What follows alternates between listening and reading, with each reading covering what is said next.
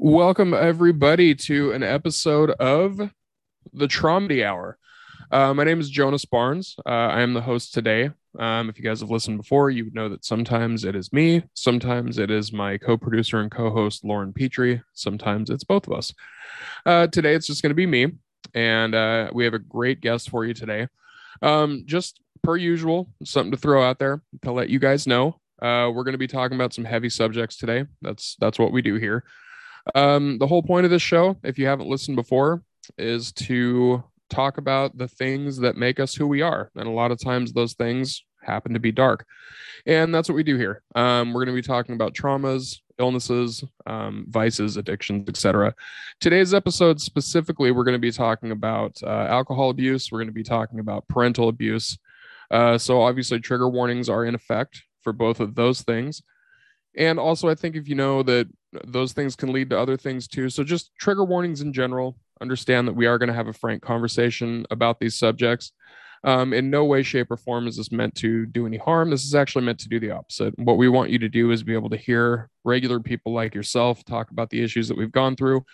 And hopefully, if even one of you listens to this and realizes that you're not alone in your struggles, then this was a success. So that's what we like to do here. Also, just a quick disclaimer, per usual, neither myself nor the guest today is a licensed counselor or a psychologist or a psychiatrist or a doctor in any way. You'll know if I have one of those on the show, but that's not us today. We are comedians. So I guess in a way, maybe we are a little bit of a counselor to some people.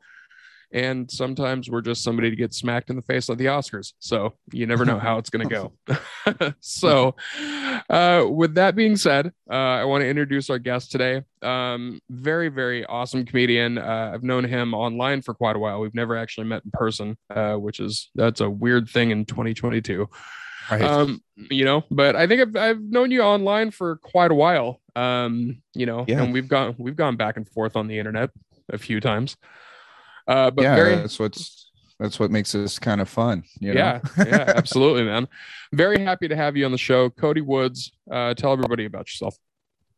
Yeah. Well, thank you for having me on. And I'm a comic. I've been doing comedy 15 years. I think we met through online through Ty Rivera. And Oh yeah, I yeah, love Ty. yeah, yeah. He's incredible.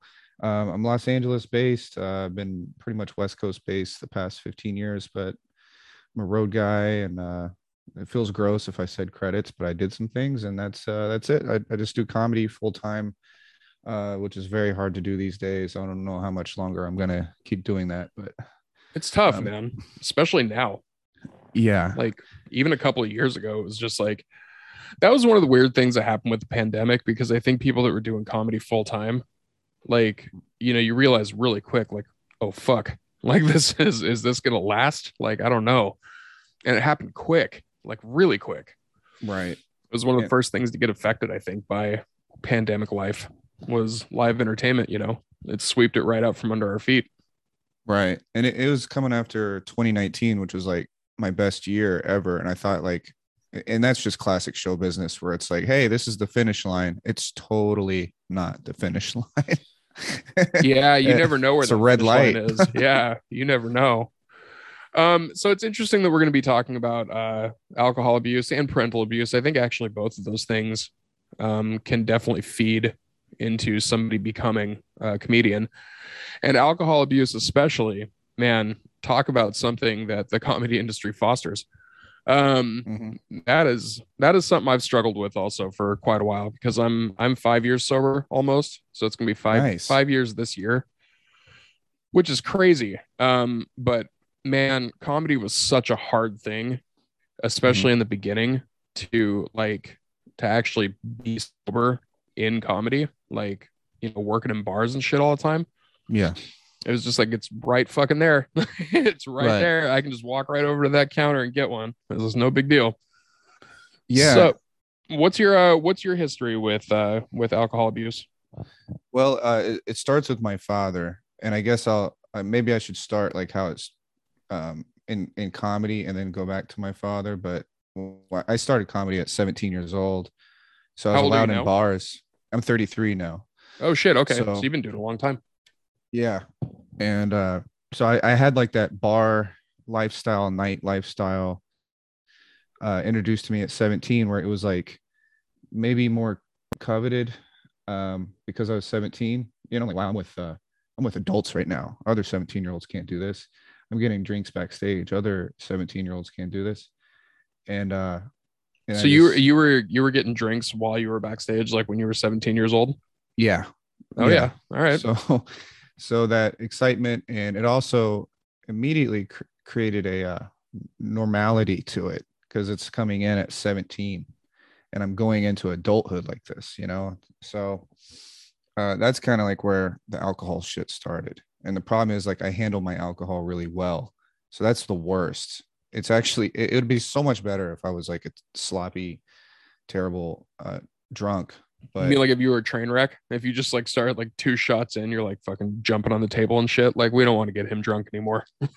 right, exactly. It would make So it easier. it kind of does. Yeah, it's kind of a blessing. So like when you can handle your alcohol, the alcoholic mind is like, ah, you know, I can handle this. I can drink more. Therefore, I deserve drinks. People who cannot handle alcohol don't deserve drinks. It's sort of the opposite because now you're like creating like a really bad pattern of drinking a lot all the time. Right. Um, and that comes from my dad. I just it was normal to see him drink a lot when he was around.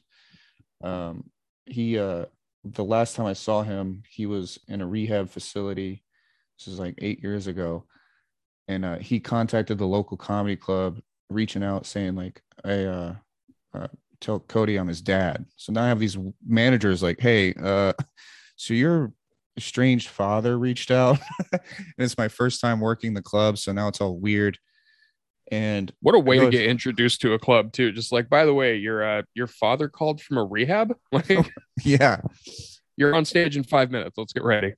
right. So it's like it wasn't even a rehab, just regular. It was sort of like you're in jail kinda because Sure. you did some criminal stuff, but there's also like a rehab thing. I didn't even know these like really Oh existed. yeah. So Oh yeah. Those are definitely a thing. yeah. So what he was doing is he got drunk and he started lighting homeless people's tents on fire. Oh, Uh what a dick move. yeah, this dude's like a pure sociopath. And luckily none of the homeless guys were in the tents. However, one was sleeping in a car, and I guess he froze to death at some point, and they're trying to like tag it onto what my dad did or whatever.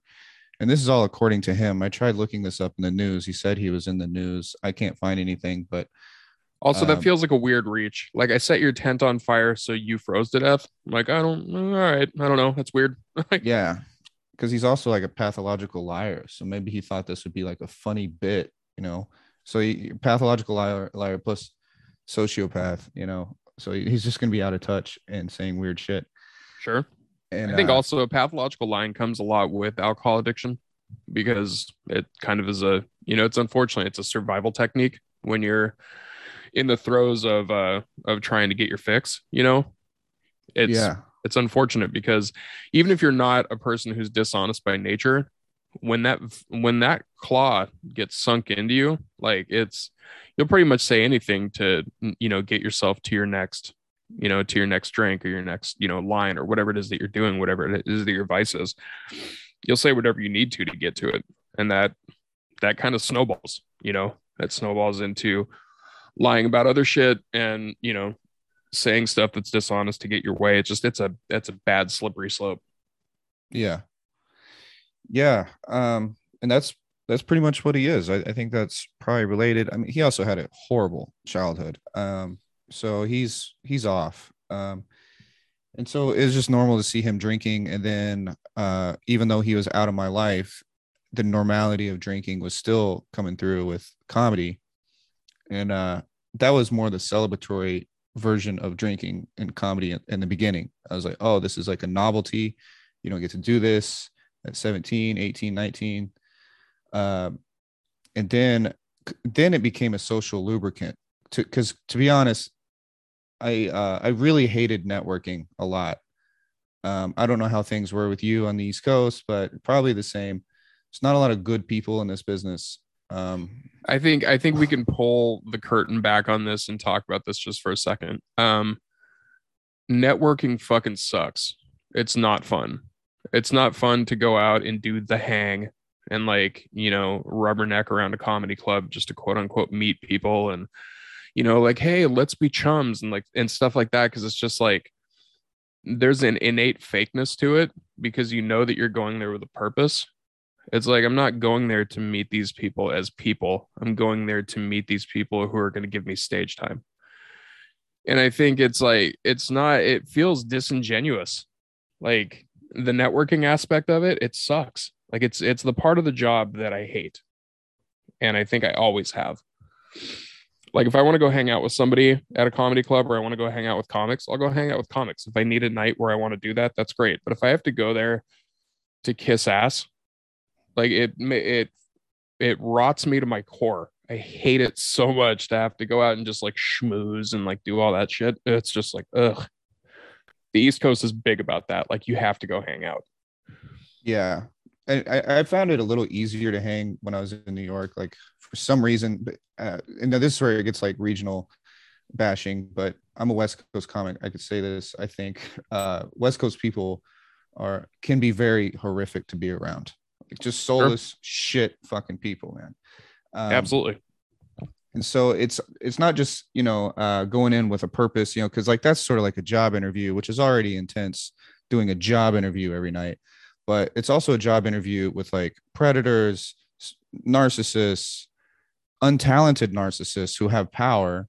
And it's really hard. And then just being disrespected, if you're working hard and but you're still just not where you're supposed to be on the ladder. There's a lot of anxiety with that. Yeah, you're And dealing with Hollywood. You're dealing with people that not only just people like, like you said, narcissists and stuff like that, but you're dealing with actors and producers and directors and these people that have quote unquote power and like stuff like that. So it's like you have to keep a certain decorum if you're trying to get anywhere in your career because, God forbid you talk shit about the wrong manager or something, because they were being a scumbag. yeah, and alcohol gets you through that. Alcohol can make that experience just somewhat enjoyable, and they're trying to see if you're fun to hang out with. You're also selling yourself not just as like a talent. It'd actually be easier to sell yourself as a talent. Like if it was like a job fair after, you go to the comedy store, it's more of a job fair, but this is like, you're trying to show that you're also a good guy to be around, but that you're trying to be a good guy to be around amongst shitty people, a lot Yeah, of shitty and people. that's torturing. That's Like, torturing. Yeah. it really is. Yeah. And that just led to it. And it just became like very normal for me to just have to take a few shots in order to but the issue was driving afterwards, and I really pushed the limit for years.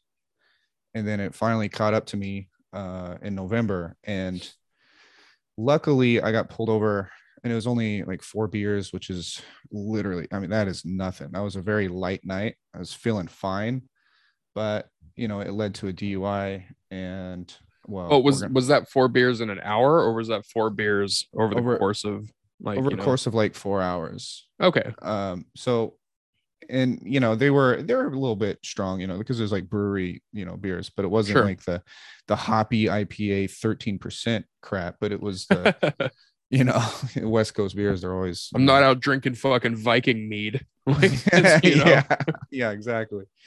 So it was a light night of drinking, and then it still ended up ruining my life. And that's kind of the like a DUI as a road comic is, it'd be easier to deal with arson than a DUI. You're Like not wrong. You are not wrong on that. You get your yeah, license suspended, bye career. It's gone. it's totally gone. I don't even know how I was able to stack up this last couple of months. I just got lucky that it was good routing, but Yeah. rental cars are gone, and that was pretty much the staple of my economy. It was rental cars. And with that being, and I haven't really been declared guilty yet, but we'll see. I haven't declared guilty or not guilty yet. We're gonna find out in a month. But So this is still fresh. Like this is a thing that's happening like as we speak.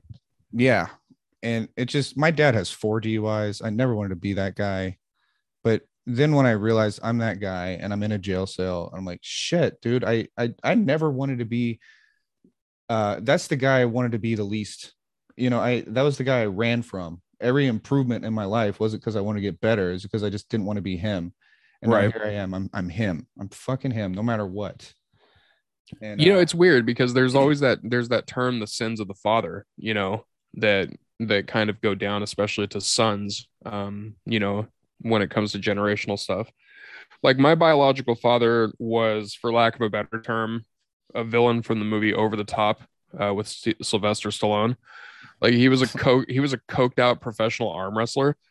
And whoa. yeah, dude, it was it was fucking wild.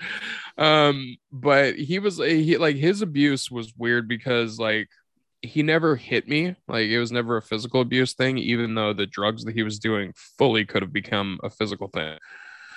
He was abusive with my mom, but as far as me, like he wasn't that. It was weird because he loved me in his own way, which was very weird.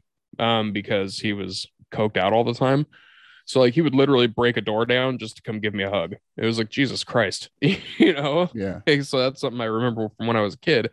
But the thing is that definitely, like, I would look at that. He died when I was 13. Mm. So like I was in most of my life without my biological father in my life. But that cocaine addiction was something that I always said that I wouldn't have. And sure Oh enough, I had a vicious cocaine addiction. And shit. it started early and it only ended about 5 years ago. So it Right. was one of those things where it, just like you were saying, I looked at it as like, fuck, I'm my dad, like it was one of those things where I took on his temper, I took on his coke addiction, it was a lot of personality traits that was just like, fuck, I didn't want to be that guy. And now I am. It's hard to look in the mirror when you realize that. And it's like you have that come to God moment where it's like, all right, I gotta turn this around. How do we do this? Yeah. Right. And yeah, you mentioned the coke thing. I mean, there's other stuff that I have battled and my dad has battled, like the coke and stuff like that. And I was like, I feel like it all starts with alcohol. Like that's a real gateway drug right there, And in that sense, I feel like it's the worst because it's so it gets through the defense, Like people might be listening, like, oh, coke, I'll never do that shit, But Until you do. until you do, Yeah. yeah. You And get offered a little bump by the right person, you're like, it's just a key bump, it's fine. oh yeah, my first bump was from a comedy club manager, and I was like, well, I want to get in. Yep. Okay, now I have to do cocaine. Yep. It's Um, funny that you bring that up because there's something that I've been working on behind the scenes that has to do with the comedy industry and specifically linking it to alcohol abuse, drug use, etc. And a lot of it has to do with, like, you've noticed this too with me online. I'm pretty vocally against certain types of shows and certain, business practices and stuff like that that I think we have some agreements on and some mhm, disagreements on. But one of the things that I think is like the vein that goes through these is that a lot of times comedy club owners use their producers as essentially alcohol salesmen. mhm, Like, you got to push the drinks, you got to push this, you got to make sure that the two drinks are taken care of, you got to buy those before the show even starts. Like, you got to like push, push, push for these booze sales.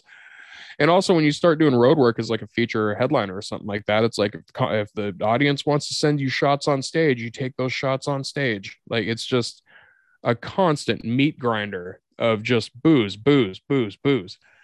And I mean, like, I get it because comedy clubs are essentially bars with a comedy stage, mhm, so that's how they get their money. But to put that on the performer sucks because it starts something that is very hard to stop, you know? And it starts from the very beginning. It starts in the open mics, and like not open mics necessarily, but it starts like with those first shows that you start to get booked on that you're not getting paid for, but you get those two free drinks. mhm, So you go buy your two free drink, you go get your two free drinks, and then the next thing you know, you're buying another drink, and et cetera, et cetera. And then it just kind of snowballs from there because then as a host, you get free drinks. As feature, you get more free drinks and you get your pay and you get all those things. But then when you're headlining, you get like a full open bar tab. And then it's just like, oh shit, I can go wild now. Mm-hmm.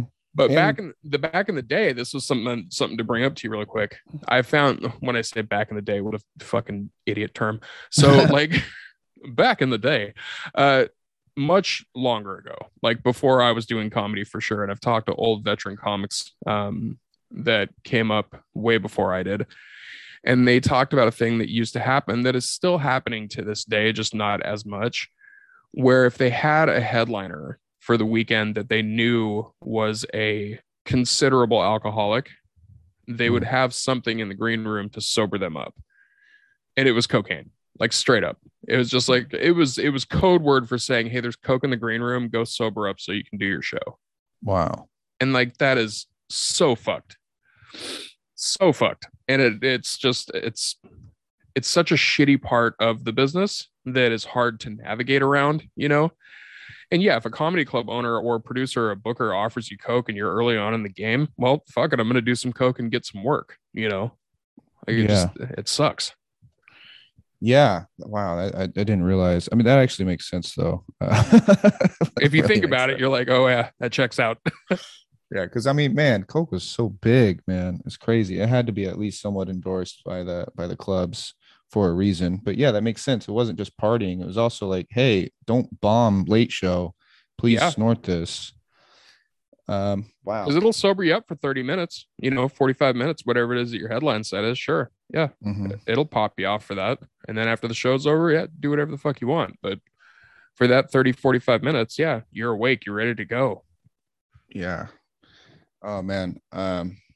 It I had like the best set of my life once when I did some when I did when I did a line. I was like, oh shit. I was like, I see how this is you know.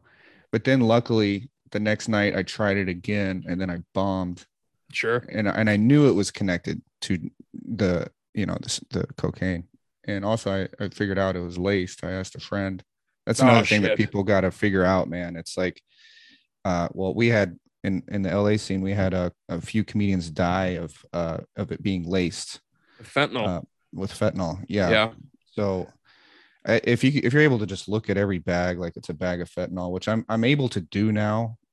It's sort of like that McDonald's menu. You go in there, you're like, man, that's a nice looking cheeseburger. You have to like look at it as the pink sludge that it is. For sure. Yeah, yeah. And that's kind of You have to look at it as the cheeseburger that didn't grow mold for 4 years, being sitting out on somebody's table that was on the internet. It's like, this fucking cheeseburger is 8 years old. It hasn't even changed. right. Yeah, dude. So that's hard to do because it's the aesthetics of it and all that. But boy, we got laced really badly. And What'd you get laced with? Do you remember? well, I asked my friend, I was like, well, it's really shiny. That means it's good, right? Like if it's sticky and shiny, because this is the best I've ever had. He's like, no, Yeah. you pretty much got laced with meth. Yep. And I was like, wow, well, that's why this was so fantastic because me and the other comedian, we were just looking at each other for at least 10 minutes, just screaming like, oh my God, like this was insane. We thought that meant it was good. We were just looking at each other in our eyes every few minutes, like, oh my God. No, you were just full of meth. Yeah. It's really funny. Jessa Reed, who is I fucking love Jessa very much.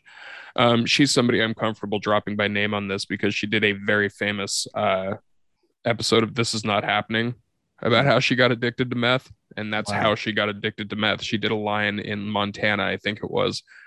And as soon as she did the line, she said that the back of her skull felt like it was on fire. And she was like, did you just fucking roofie me with meth? Like, what happened? Wow. Yeah. And then for her, that like sent her down a path of just vicious meth addiction for like a handful of years. I don't know. I don't remember exactly how many years it was. Mm-hmm. But if you guys like listening, and you also, Cody, if you haven't heard that story is fucking wild. And it's because Jessa is such a good storyteller. Mm-hmm. It's hilarious, but also it is terrifying because Yeah. meth is one of those drugs that once you get it, you realize why people get hooked on meth. Like, sure, it's addicting physically and everything like that. But if you do it and you happen to get a bump of meth, you're like, oh shit, like this feels different, but I like it. And then as soon as it goes away, you're like, well, now I feel like dog shit. But for that 20, 30 minutes or whatever it was, whew, felt great. Yeah, I did crowd work with a cop, and I had no idea. I was like methed out, and I like literally, if I would have taped that one would have went viral because I was like ripping on this cop and like crowd work. I was like, fuck, this like opened up neural pathways that you know. But then after that, it really was a detriment, and I I'm love that so you did lucky. trucker speed and you were just like, now I'm talking to a cop. This is amazing. I know. He doesn't even know, but in the back of his head, he's like, this guy's on fucking meth. Oh yeah, what if that was I think I'm killing and it's really just crickets and they're just like we need to get this guy in jail. He's just taking notes. He was like, I have to talk to this guy after he's off stage. Yeah. Yeah, we're even me and the other comic were like working it out because we're like, hey man, I'm gonna leave the bag in the bathroom. You go back there, and then and then when you're done, I'm gonna bring you up, and then you bring me up afterwards, and I'm gonna go in the bathroom. And it's like Gatorade in between For sure. comedy It's Gatorade. dude, it's kind of crazy because when I moved to New York, I moved here with the co-host and co-producer of this show, Lauren Petrie. And she'll talk about it too. Like we both had a gnarly coke addiction, and there was a lot of times that we would just go, out, and we'd go out to the bars and stuff like that, and we would do it. And in bars in New York, it's very common to just give somebody that little side eye look, like, hey, you want to go do some blow in the bathroom? Like, fuck yeah, let's go do the blow in the bathroom. Like, it's just, Yeah, it's that is just a a Coke City. Holy shit, is it a dude, Coke City? you have no idea. Like, you could do a pub crawl in New York City, but it's actually a coke crawl, and you don't even realize it. Like, you're just going bar to bar to bar, and it's just doing a bump in each one of them. Yeah. But immediately, if you've been doing coke for any considerable amount of time at all, immediately if it's bad, Mm-hmm. because as soon as you take the bump, it has a different taste, it has a different feel, a different burn, Mm. and it's like, we've done it a couple of times where we would take the line and then we would look at each other like, oh fuck, that was meth. Like, it was Right. just, the look where it's just like, uh-oh, like, it's gonna be a weird night now. Oh, yeah, because it's more of a burn, right? Yeah. When it's yeah, because I remember this shit burnt like burnt bad. The reason that is because meth is very, like, when they say that it's like glass, it's Mhm. because it literally is like fiberglass. So Oh, what happens when you snort meth compared to snorting coke, like if you were to snort pure cocaine, you mhm. wouldn't be able to do a line of it because it would be so strong that you would probably have a seizure. Like, Okay. you can't do a line of like just straight up pure cocaine. So it's always cut with, like, talcum powder, baby laxative, like whatever the case may be. But when it comes to meth, there's actual shards of fiberglass in it. So when you snort it, it literally cuts the inside of your nose. And that's why you get so high so quickly, because Mm-hmm. it goes directly into your bloodstream. And that's also why it hurts as bad as it does, like why it burns. It's because it's literally cutting the inside of your nose. Mm. It's like the Newport cigarette of powder, right? Right. Cuts you up a little bit. Doing meth is Okay. like if you smoked a cigarette, but you smoked it with the filter side in your mouth. Like if you did it with the Yeah. filter side out, lit the filter instead. It's like, this feels kind of the same, but it tastes like shit and it burns weird. It's a little bit the Right. same. Yeah. And to track that back to alcohol is like that kind of got introduced in the way that you introduced it through like how they did it in the 80s is like when you are drinking alcohol and like regulating that right amount of drunkenness. All this alcohol has different percentages. You're not going to do algebra to figure out the right level of drunkenness that you need to be at. Of course not. Yeah. And that's going to come eventually to regulate it through some sort of stimulant that will probably lead to addiction. I'm lucky enough that it did not, even though I highly enjoyed the stimulants. Sure. I think I just had enough fear of them. Thank God I had enough fear. But that was the thing, is like trying to maintain that level of drunkenness is a real fucking thing, because they don't pay you enough at these clubs, and they make such a nice margin on alcohol. They're like, oh, we'll pay you in alcohol a lot of the time. Sure. And that's kind of like what happened with me with this DUI is like I was like, you know what? They're paying me bullshit. I counted the heads, and I know what the ticket price was. Like, these guys are totally raking in, and I'm gonna tax them at the bar. Like, that's kind of your mindset. It's like, okay, you're not gonna pay me. I'm gonna dry up your bar, motherfucker. Yeah, a lot of times you'll take that open tab as like, okay, you're not going to pay me that extra $100 that I feel like you owe me. Then yeah, I'm gonna lay waste to your bar, you know. Yeah, I And then you really got to get think, home. You wake up in the morning, you're like, ugh, I wish I had money. yeah, yeah, yeah, exactly. And I think that that could be tied to just comedy clubs not adjusting their pay, um, because that was a lot of the case was like, since you're not paying me, I'm going to dry up your bar. And regulating that level of drunk on top of that just to get through the night, because it's your millionth time that night, you're with people. It's just, it's hard to do it sober. You have to figure out activities to get through, which I'm figuring out like right now, which Right. hopefully would help people once I mention them. But Well, here's a real um, quick question. How long were you sober prior to your DUI? Or were you? I was not. I was smoking weed and drinking pretty regularly. Okay. And what was really deceptive about my addictions is that I can quit cold turkey for long periods of time, but then once I start again, I indulge. Like, it's not So you're a binge addict then, for the most part. I think so, because I was able to lie to myself and say I'm not an addict for so long, because even I could quit drinking so easily. Like, so I quit drinking without any programs in November. In the last one time I didn't drink for like 9 months, um, Okay.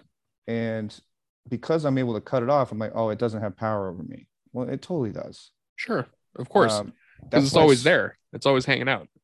it's always hanging out. It's always there, and the trick of it being like this moderate drug, alcohol, it's just so moderate. It's nothing, not a big deal. It's always a battle if it's lying to you by saying it's always not a big deal. It's a lie. So you're always gonna have to battle that lie. So even if you're not drinking, it's a war. So And that's how also it gets through. alcohol is there everywhere. Like it's such a common thing in the world. Like you literally can't go outside without seeing either somebody drunk or a bar or an alcohol advertisement or like a flipboard outside of a building that has happy hour drinks on it or something. Like it's always in your face. Yeah, always. And the social aspect is, we covered it, but it's so intense, man. Like, I was seeing friends last night sober, and I just watched them slowly peel off because I wasn't drinking, because it it didn't lubricate the event good enough, Right. and I just have to realize, like, okay, well, there goes those connections. Even though, I mean, they're still going to be my connections, they're my guys. But when I first started comedy, when you need connections, what are you going to do, man? Yeah. Like, It's hard. And it's also, you got to figure out how to hang out sober when you're around people that are drunk. Like you have to figure out it's like learning to walk again because you have to like your brain is reacting to the situation as it's happening. And mhm. unfortunately, sometimes if you're used to hanging out with people when you're drunk, your brain has that thing where it kind of almost tricks you, where it's like, am I being weird? Am I being too quiet? Am I being too loud? They seem to be talking a lot, but I'm not talking enough. Am I talking too much? Like it's this weird paranoia that you have, social paranoia, because you don't like, you're not used to who you are when you're not having that, that social lubricant like you're talking about. And I think it's just, you're just not used to it. So until you figure out how to hang out with people when you're sober, it's tough. Like it's a weird hang. Yeah, yeah, it is. It's a weird one, man. And then people, I've noticed, I knew people were going to be kind of bothered by the sobriety, and that's also what kind of kept me away from like just fully trying to quit. Right. I didn't want to be the weirdo, and now I'm like, I'm okay with being the weirdo. Fuck it, because moderation just ruined my life. Not binging, moderation. Like 4 beers got me a DUI. Thank God I wasn't blackout drunk, because then I could just be, oh well, now I just need to moderate. Well, now moderation just totally fucked me. Yeah. Because that's, I mean, like it's kind of a wolf in sheep's clothing, because moderation, quote unquote, doesn't mean shit, because it really only takes one, you know? It takes that one that you shouldn't have drank or you shouldn't have done, whatever it is that your vice is. It just takes that one to get you fucked up. Like it takes that one thing to screw up your life, that one thing that makes you make that mistake. And also when it comes to driving too, it's also a thing because you have no idea how your body is actually regulating the alcohol that's in there. Like there's the math of it, of course, where it's like 1 shot per hour and you should be fine, but there you have no idea how your body's absorbing it, you know. So it could be that you had 2 drinks in 2 hours and you could be fine. Maybe you don't feel like you're drunk, you could be fine, but also you might not be. And you won't know that until it's too late, until you fucking get in an accident or you get pulled over by a cop and you blow that breathalyzer, whatever the case may be. It's not something that you can regulate yourself. Yeah. Yeah. Yeah, you can't regulate it. And one of the things I would do is when I would be drunk is I would start enunciating more. Like, people couldn't tell that I was like near blackout because some reason I didn't slur. I actually spoke clearer. That's really funny because I remember that about myself too, because it was weird. Sometimes when I would just be a little drunk, my speech would get real weird Mhm. and it would just be a little slurry. But yeah, when I was close to a blackout, I think it's my brain telling, like, I think it might be our brain telling us, like, you're really fucked up. So you got to make sure everybody knows that you're not. And then, Mhm. like, it forces you to speak in a way that's abnormal for you to speak, Yeah. but also at the same time, it's like, well, he's just pronouncing the fuck out of those words. So he must be fine. like, Right. like I don't talk like this normally, but now apparently I'm a scholar. I have no idea. Right. Yeah. Yeah. But Just your brain playing tricks on you. yeah. I hope I don't know. I just hope it's like if there's like a comic not realizing the true danger of alcohol listening to this, and maybe it hasn't affected you yet, like you're going down a tough road, man. I I hope that you figure out some activities. I bought a fucking iPad to bring with me to shows, Yeah. to just because it keeps my attention, like because I know they're addictive. Like even Steve Jobs would let his kids have iPads because it's like, ooh, holy shit! You see what this is doing to kids? Dude, technology is very addictive. Like Yeah, very much. that little glowy screen, the little Apple Pencil and things. But I was like, this is better. It's at least absorbing me to like either news or a notepad, and I could just sort of keep my brain occupied through that, and I look busy so people won't fuck with me. Yeah. So when they see that you're not busy, that sort of opens the doorway for them to talk to you. That's how drinks could happen. And especially if it's someone you actually don't necessarily want to talk to, which is, I don't know, 75% of the time in comedy. Sure. So Especially with comedy, it's just like, ugh, all right, fine. Like, yeah. Right. come over here, let's do this, and then get the fuck out of here. Like, Right. So now I look a busy, and I am busy. So that is huge. Like a little $300 device is like so much cheaper than a $10,000 steering wheel, whatever you call it, ignition. oh yeah, the ignition switches that you have the ignition breathalyzers. Yeah. God, I hope I don't have to do that. I heard they're like 10 grand. Well, here's the thing. When it comes to, like, you got lucky. I'll be very honest. You got lucky that you just got a DUI and Mm-hmm. didn't, cause an accident or didn't, like, have a drunk driving situation where, you hurt yourself or somebody else. Because that's unfortunately a very common thing, especially when you decide to drink and go behind the wheel of a car. Because Mm-hmm. even if you don't think you're drunk, chances are you are. Like, if you even have that question in your head of like, am I okay to drive? Then you're not. Like, that's just the way that it is. If you have to question it, you're not okay to drive.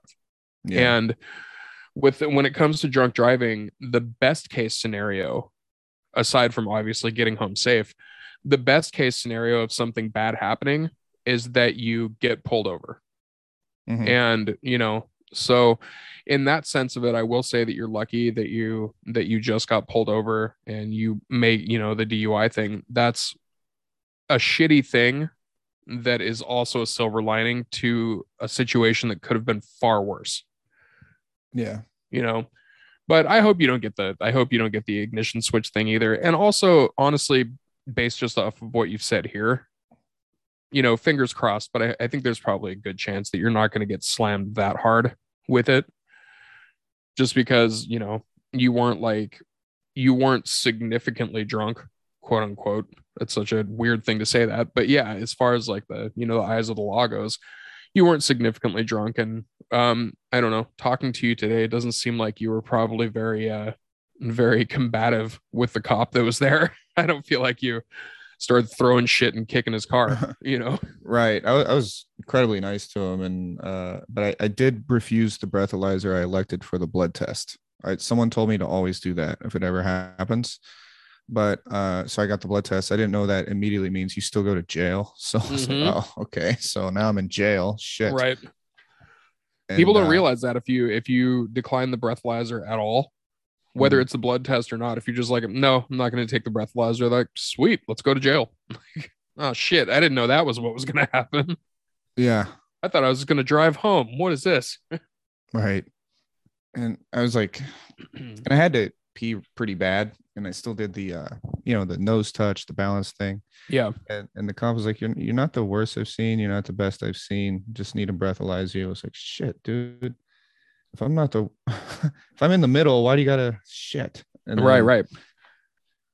that was it. Which I was like, I knew not to do it because I was also on a diet too. So I was like, maybe my percentage is a little higher than what I actually, I was just paranoid. And sure. now I'm in a real quandary here. Like, So, without getting into too many legal things since it's still obviously going on right now, um do you have the results of the blood test? Like, do you know what your actual BAC was?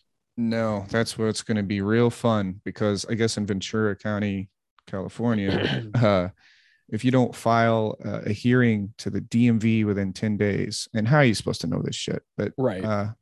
file it within 10 days and then they tell you your blood alcohol level, which doesn't make sense because you think you're just entitled to that. Like it's, it's your blood test, So I Right, right. called the hospital, called California Highway Patrol. They're like, oh yeah, call these people. Then they said, no, call these people. And I just called between CHP and the hospital at least 3 times. And then by the time I realized, because I had a friend who was a lawyer that was able to look it up. They're like, oh, you should have filed for a hearing, your DMV hearing. But I didn't want to file for it because I guess they will give you a temporary license and immediately install the breathalyzer on your thing. So I was like, I don't need that, I'm Right. just gonna. But I didn't know that's also entitled. I'm not entitled to my freaking case details. Yeah, that is weird. That is a weird thing. I would assume that you would be able to just, that would be information that would just be available to you, is what I would assume. But, I guess I don't know that part of it. Now, Yeah. so it sounds like, it sounds like based off of what you've said, as far as like the situation surrounding, getting pulled over and like, the sobriety test and everything like that, it seems like, you know, obviously it's going to be a coin flip, but I think hopefully it does turn out well for you. And this is, um, best case scenario being a learning experience and kind of scaring you straight, so to speak. Right. Because since then you've been sober, right? As far as alcohol goes. Yeah, and well, everything, and then Okay, that's so where you've been people. fully clean. Yeah, because moderation is a totally new lens now. Like I'm like, no, no, no, no. That moderation shit's the devil too. Fuck that. It's It's a because trick. moderation bit you in the ass. So it's like, no, and that's like, here's the thing when it comes to addiction, like when it comes to specifically, drug and alcohol addiction and stuff like that. I will throw it out there. AA works really good for a lot of people. Like it does. Mm-hmm. It's not the path that I went down, but it does work for a lot of people. Um, but one of the things that comes out of that is that yes, moderation is a trap Mm-hmm. when you're an addict. Like there are some people that can exercise moderation and some people that can live a very functional life and moderately drink and, have fun with their friends and stuff like that. And those people aren't addicts. Like those are people that can just function on this shit and be just fine with it. And then there's people that are addicts, whether it's binge alcoholism or whether it's, consistent use and stuff like that. But the point being is that once it starts, it doesn't stop. And that's where moderation is a trap, because if you try to moderate, it puts you back into that cycle of like moderate, moderate, moderate, but moderate a little higher now, a little more, a little, like you were moderating with 2 shots. Now you're going to moderate with 4. Now you're going to moderate with 6. Now, it spirals from there. Right. And it very much is a trap. Like if you think that you have a problem with drinking, or you think that you have a problem with using as far as drugs and stuff like that, like if that thought enters your head, do I have a problem? Then moderation is going to be a trap for you, like Yeah. just straight up.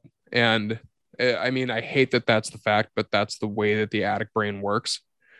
So if you're questioning it, then there is at least something underlying that that it's an issue, So Yeah. you like, you don't even smoke weed or anything now? No, no, and that also comes from like uh the the DUI, going into jail, ruining my career, ruining my financial situation.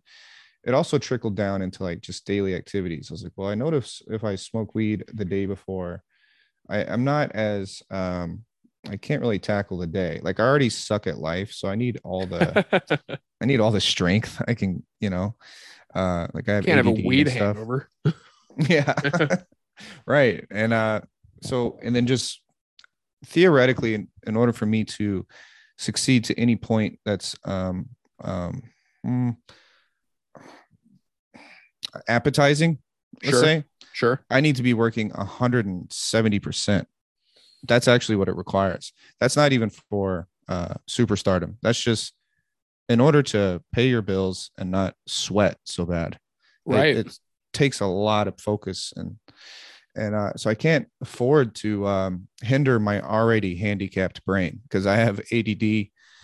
So I have to, watch out for that. And also, I can get blood tested. I'm on a Medi-Cal insurance, so that's kind of a thing. Like I'm on Adderall, so they're like, oh, we find weed in your system. We can take away the Adderall. It's like, well, I need the Adderall way more because I don't know how to sit down and do flight logistics and bookings and all this stuff for that many hours a day, just sober. I can't do it.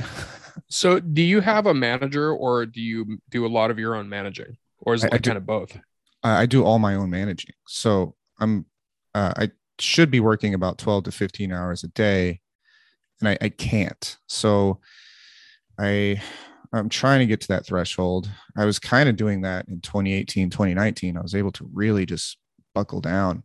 Sure. I'm trying to get back into that mode to do that, and I'm realizing that I'm just older now. And I'm like, Yeah, definitely. fuck. Like I didn't know it's just physical energy, that it's also mental energy. Like I Oh need yeah. to. Mental Oh and emotional energy ages just as much as physical does, if not yeah, more sometimes.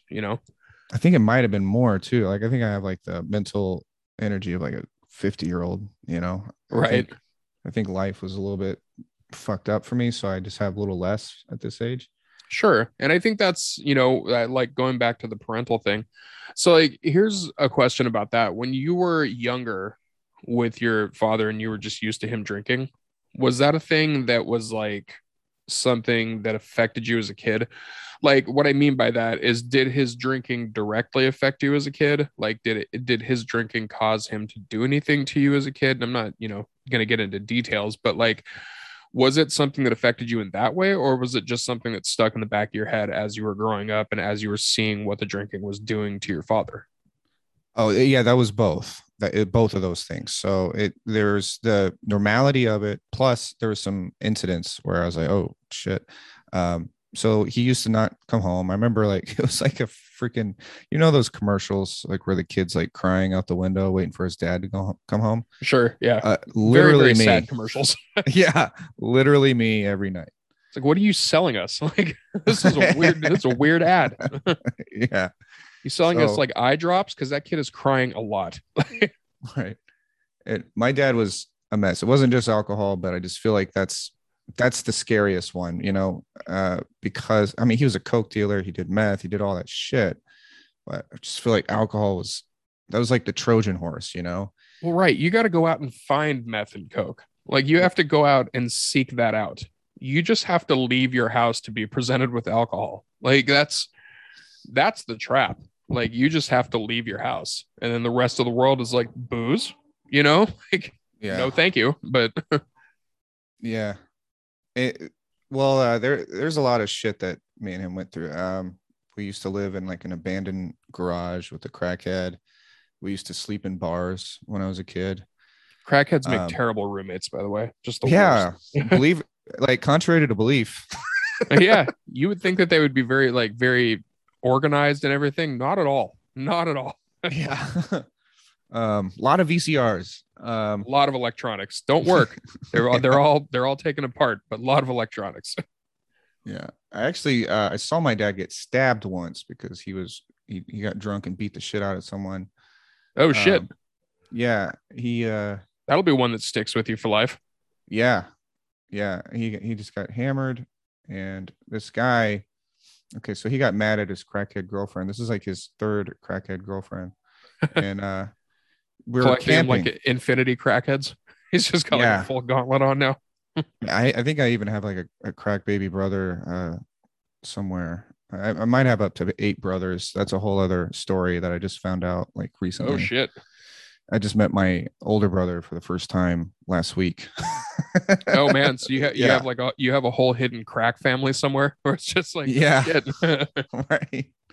Yeah, he impregnated a couple of crackheads, and I hate saying that because if he's ever listening, like, and he doesn't know his mom was a crackhead, but she was. Well, you heard it here first, folks. Yeah. Welcome to the Maury Povich show. Yeah.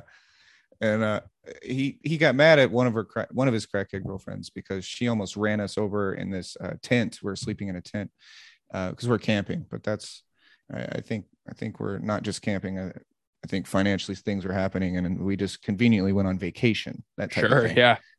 So she almost ran over the tent where me and her crack son were sleeping, and he got really mad. He pulled her out of the car and was like shaking her, right? And then this guy came in and was like, "Hey, don't put your hands on a lady," And then he like snapped. I love that was such a TV thing. Don't put your hands on a lady, sir. Yeah, I'm gonna beat the shit out of you now instead of this lady. Right. Slammed him to the ground, and I heard his IQ go down with each punch. The noises he was making, jeez, sure. Dude, this guy got beaten.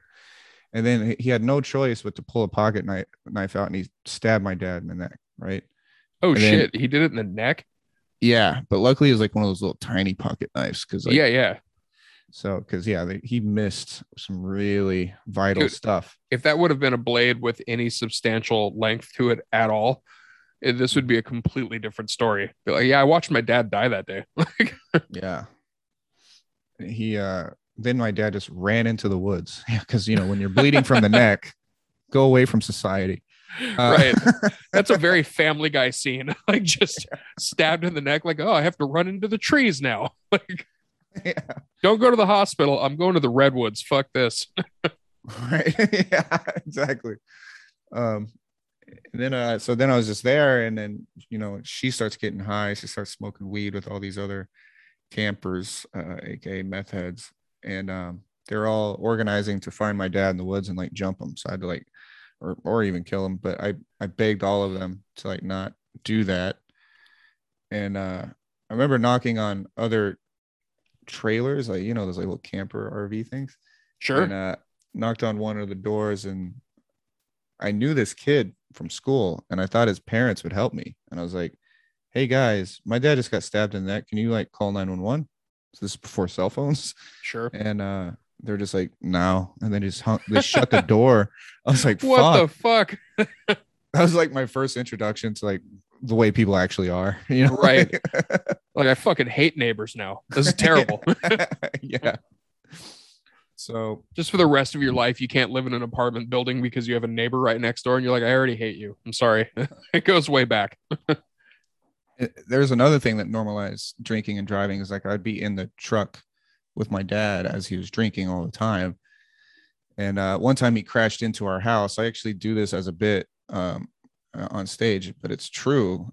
He crashed into our little trailer park mobile home with his truck.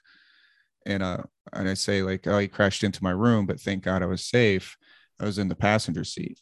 So, and Oh, that's shit. actually it's a true story, and I call it like a white trash 9/11, just nothing but mullets and Mountain Dew everywhere. So, but that's true. Like I was in an accident with him, and it sort of, I don't know if it normalizes it, but it takes away the severity of consequence because you already like went through it, you Right. know, like That it, makes sense.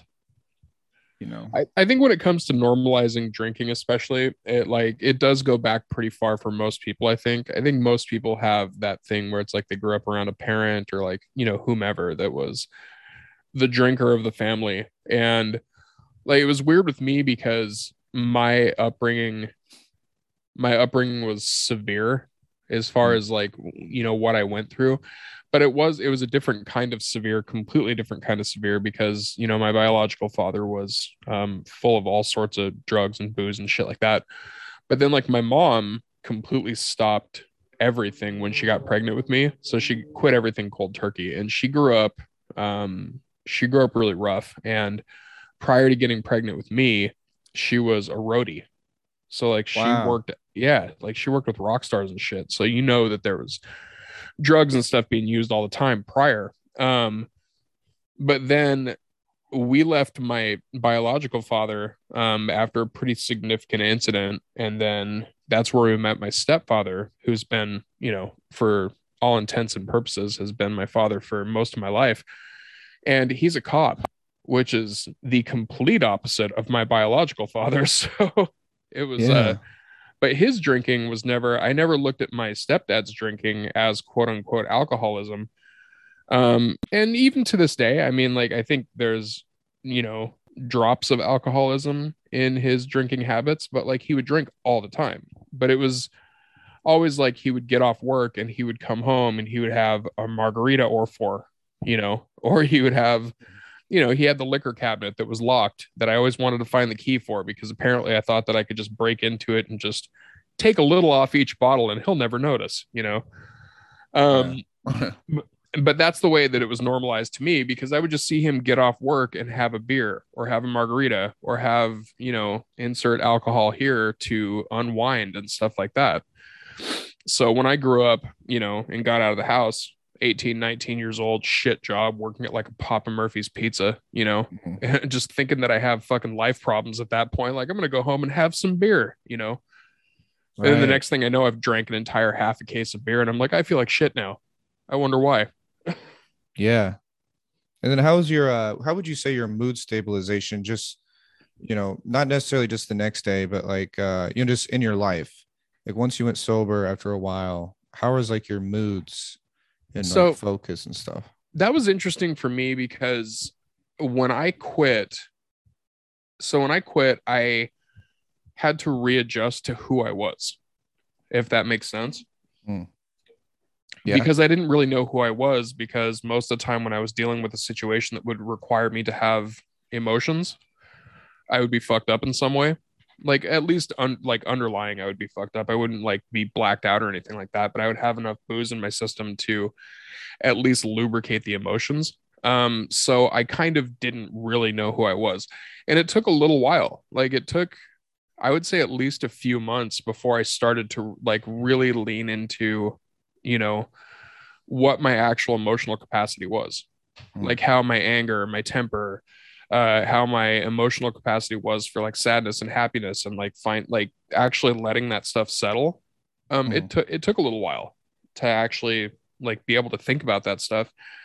And my temperament, I will say one thing I did notice is that initially my temperament was bad. Like I had no patience. oh, Like, and that was initial. Like, so the first month or so, I was still very it was still very fresh. So like I didn't have any time for anybody's bullshit. And I generally don't, but I have I'm a very patient person in general. Even if somebody is annoying me, I'm just like, I let them do their thing. Like it's no big deal. But that first month or so, I was a fucking asshole. Like I was not nice. I was a dick. I didn't want to hear anything from anybody. Like I was a pain in the ass to be around. But after that first month, everything kind of evened out and I started to enjoy social interactions again because I Mm. actually started to get to know people again, which was another weird thing because when I was drunk and I was hanging out with people, I had no idea about them. Oh, I couldn't tell you a fucking thing about that person, whether it was how their personality was, what their life was about, nothing. It was all a blur. So right. when I started hanging out with people again, I was like, oh, I like these people are actually friends now, even if they were getting drunk or whatever like that, if I was hanging out with them, like I was actually paying attention to what they were saying and what they were doing and like stuff like that. It was like, oh, I actually am legitimately getting to know this person that I've quote unquote known for the last 4 years, like, Yeah.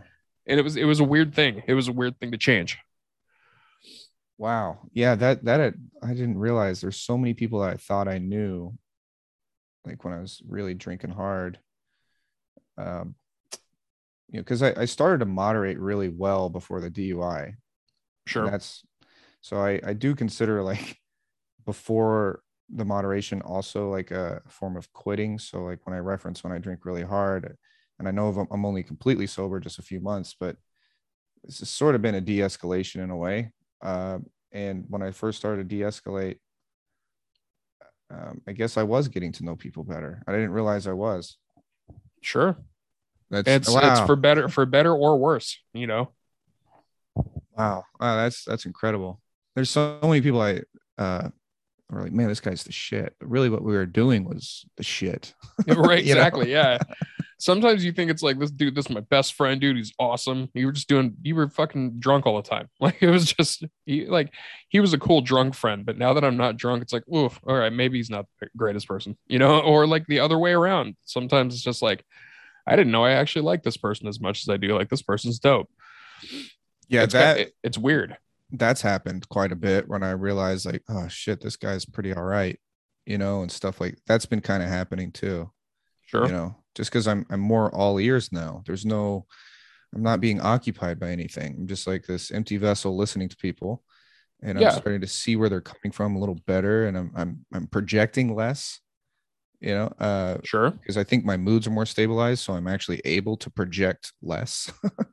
That makes total sense. And also, it's kind of like the whole idea of this show. Like you get to put this out there and you get to actually get to know a person. Like the people that listen to this episode, maybe they didn't know you, maybe they did know you, maybe they knew you 2 years ago, last year, 6 months ago, whatever the case may be, and then they hear this side of you. Like that's, it's kind of what we do here. Like it opens it up a little bit more for people and it allows you to actually listen to somebody and see what they've gone through and shit.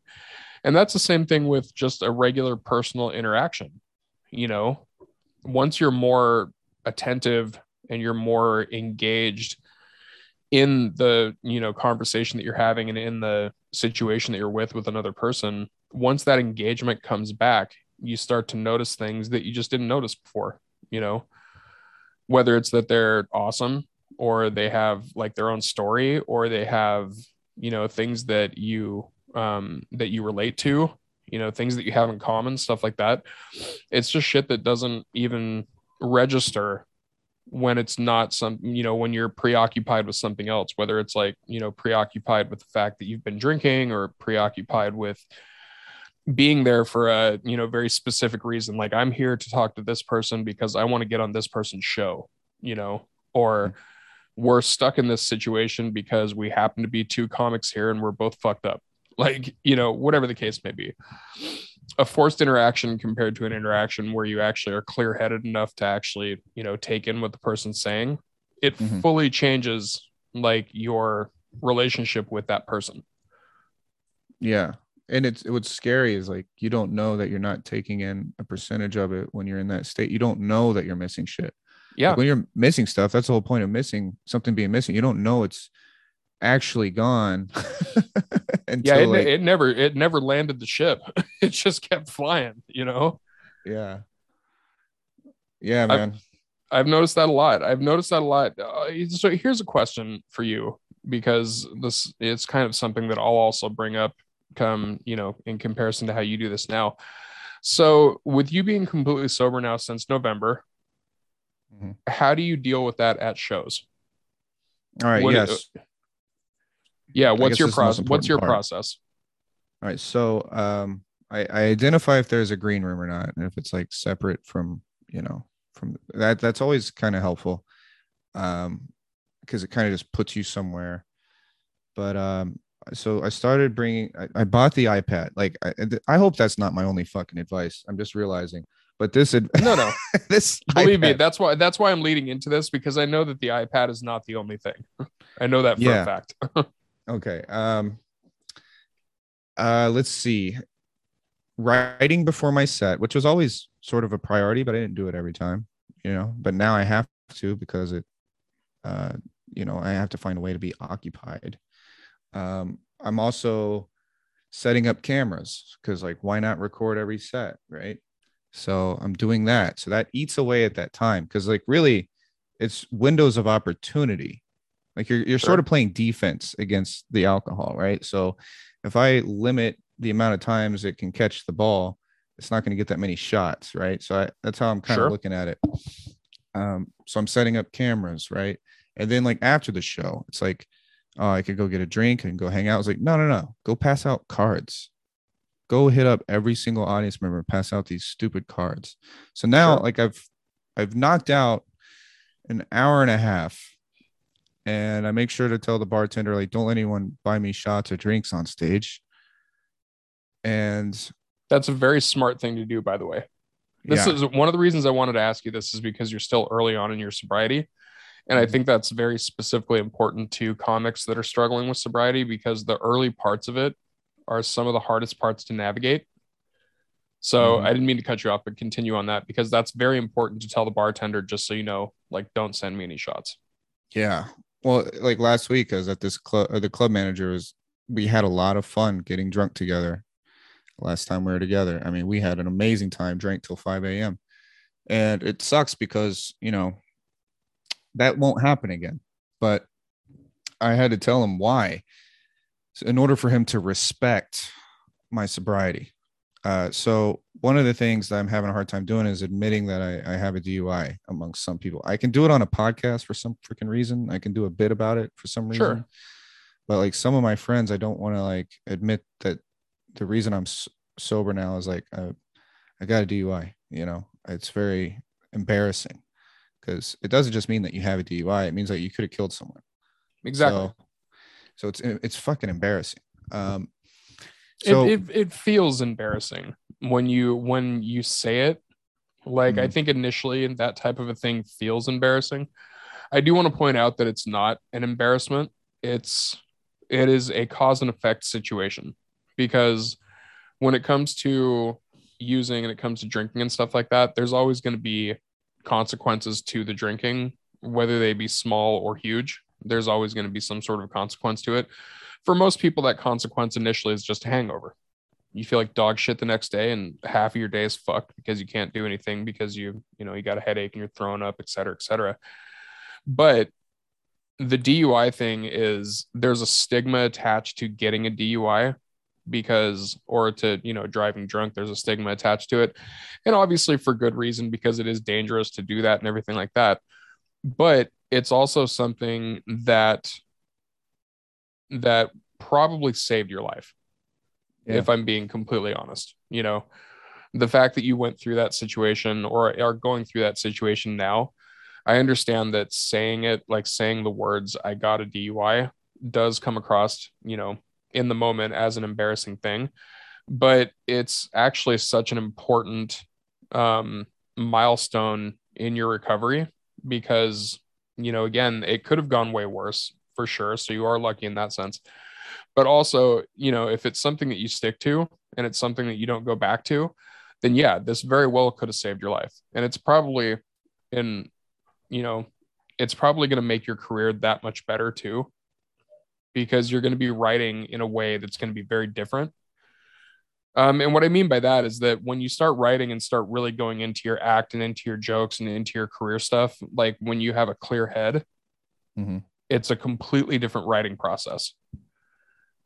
Like it Right. really is, because you start peeling back layers of stuff that was just buried because you drowned it with booze, you know, and you Yeah. didn't even realize that you did it. And then it's like, oh fuck, I can totally make this really crazy thing funny because this is an experience that I went through, and I can see the silver lining of it. I can see the humor of it. You know, I can see all those things. Um, so again, didn't mean to cut you off, but No, no. I wanted to point that out, that, you know, it's okay to feel that it is an embarrassing thing to say. It's totally okay to feel that way.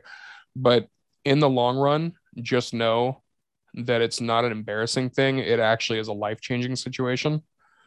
And it's good to accept that you went through that, and that it is putting you on on a path that's way better, you know. Right. Yeah, and I think not just me that needs to hear that. Maybe anyone that's listening, and well, maybe, and that also helps to like admit, I don't know, not victimhood, but and I fucked up. I like admitting that I fucked up is hard to admit. I didn't Yeah, even want to admit it to this club manager, sure. but then I realized that he was pressuring me to drink. So then I realized, well, now it's time to be honest, because this is your only defense against this peer pressure. Sure. Just tell him you got a freaking DUI. And then I told him, and then he was completely supportive. And he's told the bartender, like, don't allow anyone to pour him drinks. Also, he's not allowed to drink tonight, blah, blah, blah. He completely shifted. And so if anyone's struggling, just admit you're struggling. Don't like try to hide the struggle. Don't be like, nah, I'm just taking a break tonight. You know, don't do that, because people are going to feel obliged to create a good time with you. Uh, Instead, make them feel obliged to support you. And that's going to admit just being honest that you're struggling, which could be embarrassing, because with me, it's embarrassing. Um, but like you said, maybe it's not a reason to be embarrassed. Maybe it's a life changing moment. So just be honest amongst people. Like tell people, like it's like you're defending against alcohol that could come through them. There's all these different pathways that alcohol can hit you, not just if you're in near the bar. Like if someone from the crowd can get you a drink. Sure. Um, some some comic could set up plans, for networking, you know, A thousand and percent. yeah. Absolutely, man. One of the other things is like diners. So if you need that late night thing, I actually kind of Ooh, learned this from fucking diners, man. yeah, I learned that like Godfrey, when I was opening for him, he'd always hit a diner. He doesn't really drink like that, but he has like that insomnia, Sure. he'll hit a diner. We're at a diner every freaking night. And then I realized, all right, well, it's the same amount of money. You're actually having genuine conversation with people. Mm-hmm. You're sharper. Anything that transpires, like you can maybe it'll improve you on stage. You're at least exchanging ideas, not having drunken blabber shit. For sure. But there's another thing where comics think that, oh, I need to have all these fucked up alcohol experiences in order to gain material, and then if I come off as a fuck up, I'll be more likable and funny on stage. Like there's this need to pursue that identity of being a fuck up. That's just not the case at all, man. Like if you really think about it, how many funny comics there are that are not that character. Right. um it far outweighs the drunk funny comic, which those guys are great too, but really think about it, man. Right. And there's like a romantic, I don't even know what the word is, romanticizing of that lifestyle, and a celebration of that lifestyle of being the fuck up, or being the Hunter S. Thompson type of character, you know, where you're just fucked up on all sorts of things and you have all these crazy life experiences and blah, blah, blah. But I'm sorry, not all of you can be Doug Stanhope. Like, it's just, that's not the case, you know? And even somebody like Doug, like, I love Doug to death. He's one of my favorite people in the world, but even he calmed down as far as like the getting fucked up and everything like that. Um, Yeah. but like one of my favorite comics in the country is squeaky clean, which I never ever thought would be the case based off of the kind of comedy that I do and the kind of comedy that I like. But it's Mhm. Nate Bargatze. Oh Like yeah. dude, Nate Bargatze he's fucking brilliant. But if you listen to any of his sets, he's not talking about being a fuck up. He's not talking about going crazy and doing all these different things and all these like, wild stories and shit like that. He's talking about being a dad and being a husband and, going out on the road and just absurd stuff. But it's all like, the stories are great. They're great stories and they have nothing to do with him, being a fuck up of any kind. And I think that endearing nature of it, like the fantasy that we have in our head of being that rebel comic, I think it's something that also, especially just as dude comics, that gets kind of thrown in our face early on of like the Yeah. Bill Hicks thing, the Sam Kinison thing, the Lenny Bruce thing, the championing all these people that, that came before us and stuff like that. Hmm. That's such a weird mindset too, to have somebody being like, I want to be the next Lenny Bruce. It's like, you want to fucking die in jail? All right. Like, Right. that's what you want to do? All right, buddy. Good for Yeah. you. And it's a weird fantasy that I think a lot of, specifically, I think male comics have, of being like this wild, crazy person in comedy. And it's like, if that is who you are, like if that's actually your life, then by all means talk about it, but Hmm. don't create that life to reflect it on stage. Right. Anytime you have to create what you say, it's just not even, those guys are going to be doing that material anyway, like the fucked up guys, they can't help it. Right. Like, so, but there is this weird, romanticizing of it. And if there is any like younger comics romanticizing the destructive bravado thing, just think of it this way: all those guys had it so much easier than you in the business. No matter how much For real. you're so fucked right now, like this is the hardest time to ever be a comedian. Don't romanticize people that came before you, because they literally do not have, they have not even a fraction of the problems that you have coming to you from this business. This is going to be it's so much harder being a comedian now. It's ridiculous. It's impossible now almost, but It's very hard. It's very, very hard. yeah. So yeah, that'll help, like replace that admiration with bitterness towards how easy they had it. And you totally won't fucking romanticize them or try to mimic them. Cause I mean, I would kill to have Sam Kinnison's freaking opportunities, man. Like it was ridiculous, dude. Getting it, TV 5 years in, that type of bullshit. it's It's wild. crazy. It's absolutely wild. And sometimes it's one of those things too, where also, yeah, you might get discovered early on. And if you do, you are fucking lucky. And like to say that you're not is insane.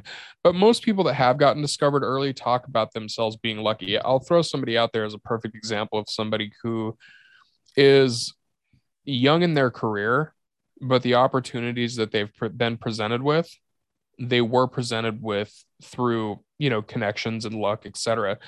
And he even talks about it in his latest special. He's one of my favorite comics in the country. His name is Moses Storm. Okay. And he just did a comedy special on HBO. It was called Trash White, and it's a fucking great special. But he's very open about the fact that the opportunities that he has had in comedy have Mm-hmm. been based on luck. Like he very much got lucky. Obviously, he worked his ass off and he's a very strong worker and he's a very good comic. And he continues to work his ass off. But the success that he's had, he did get lucky. And he's very open about it. Like he's one of those people that also grew up with a fucked up past. Mm-hmm. But like it's one of those things where yes, you can get lucky. You might be able to strike gold. You might be able to catch lightning in a bottle, all those things. Those are possible. But it's not the norm in any way, shape, or form. And those dudes that you fantasize about being, it was a lot more common for them. It was a lot easier for them. Mm-hmm. Like you said about Sam Kinison. Like if you tried to be a Sam Kinison today, it Yeah. wouldn't work. Like Right. they'd be like, you're just fucking screaming. What are you doing? Like, Yeah. it would not work today. And, in his time, he went up and he was this, crazy, like, out of the box character. He was wild. He was loud. He was vulgar. He was just all these things. And during that time period, people gobbled that up. Networks did, like fucking Like everybody did. That was their thing. Now comedy is like, it's like you said, it's much harder. It's much harder to be a comic now. Yeah. There are so many things that you have to navigate through, and also just the grind. Like that's one thing about you that I remember, like even from early on, from when I got to know you early. Like you're a fucking hustler, man. Like you have put in legitimate work, to make this your career. Like I know I saw you guys doing I saw you doing the bus tour, Yeah. or the RV tour. Like that was wild. Like to just fucking up and decide to do that across the country. Yeah. That's nuts, you know? God, that's a whole other man. That was nuts, man. That There was the time I actually did that meth. Oh yeah, that's not Yeah. surprising at all.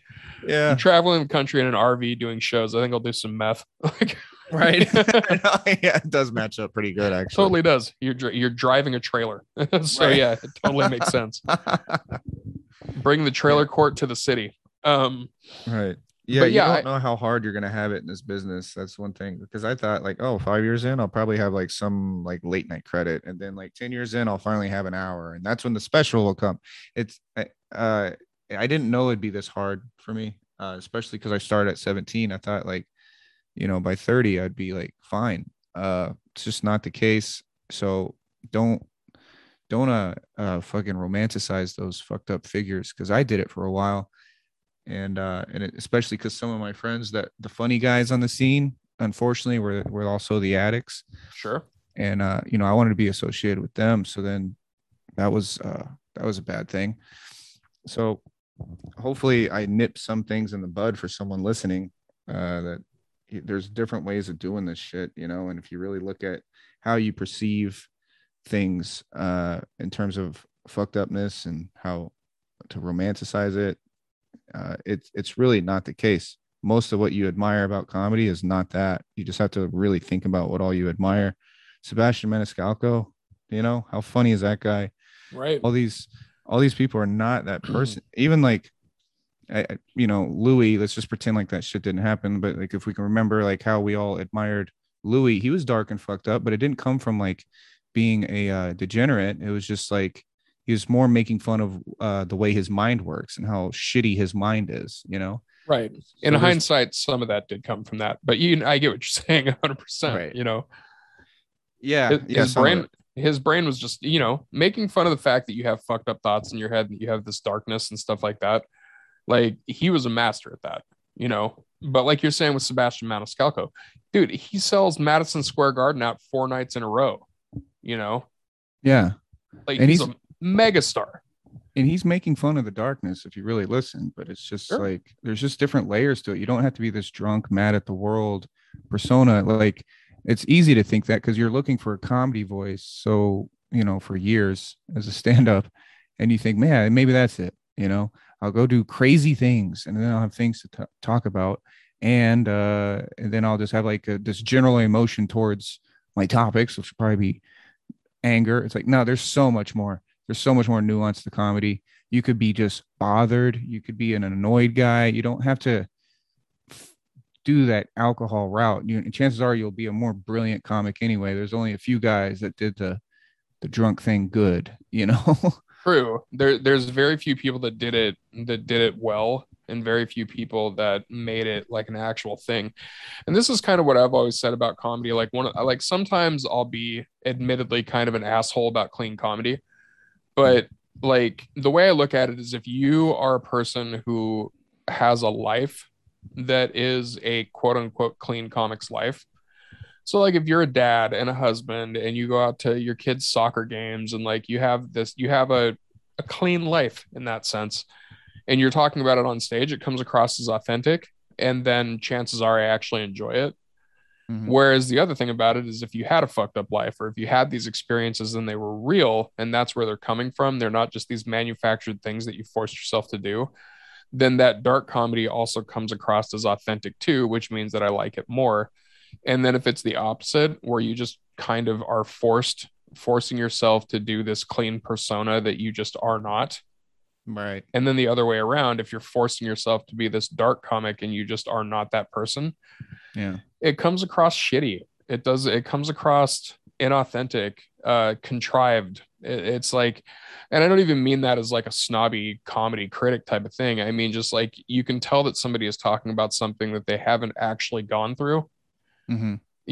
and it comes across as like you just made that shit up. Like that's, or you just forced that into existence. Like that's not something that actually really happened to you. You just, and it comes across way worse. And I'll say this about when it comes to the booze and the drugs thing, when it comes to comedy, and you can agree with me or disagree with me, but I feel like we're probably going to be on the same page on this. If you're a newer comic and you're starting to get work at clubs and you're starting to get work at different venues and stuff like that, if your relationship with another comic or a producer or a booker or whatever like that, if your relationship to them is always based around the fact that you're getting drunk or based around the fact that you're out, getting fucked up and partying and stuff, that's not a real relationship. Like Yeah. you don't actually know each other. And if you're forcing yourself to do that, then you're not creating an actual bond or relationship with that person. You're creating something extremely temporary that Mm-hmm. chances are is going to come back and bite you in the ass because it's setting you down a path to where you feel like you have to do that to have a relationship with bookers and with a producer and with another comic. Like it's setting you down a thing that is going to make you think that that is a requirement. We have to get drunk. We have to get fucked up. We have to go out and party. That's how I network. That's how I do this. And that is not the case. Like you don't have to drink. You don't have to do coke. You don't have to smoke weed. You don't have to do any of those things in order to have that relationship with that person.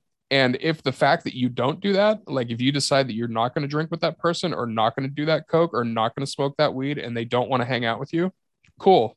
Then you just didn't need to have that relationship. Straight up. Yeah. And that could be scary for someone to be like, oh shit, there goes that connection. Very But scary. just one thing that I've learned in this business is like there's always a path, even if you don't see it. And chances are you're going to be on the path that you don't see most of the time. There's going to be a few times where you actually see some path and you go through that path and it's how you expected.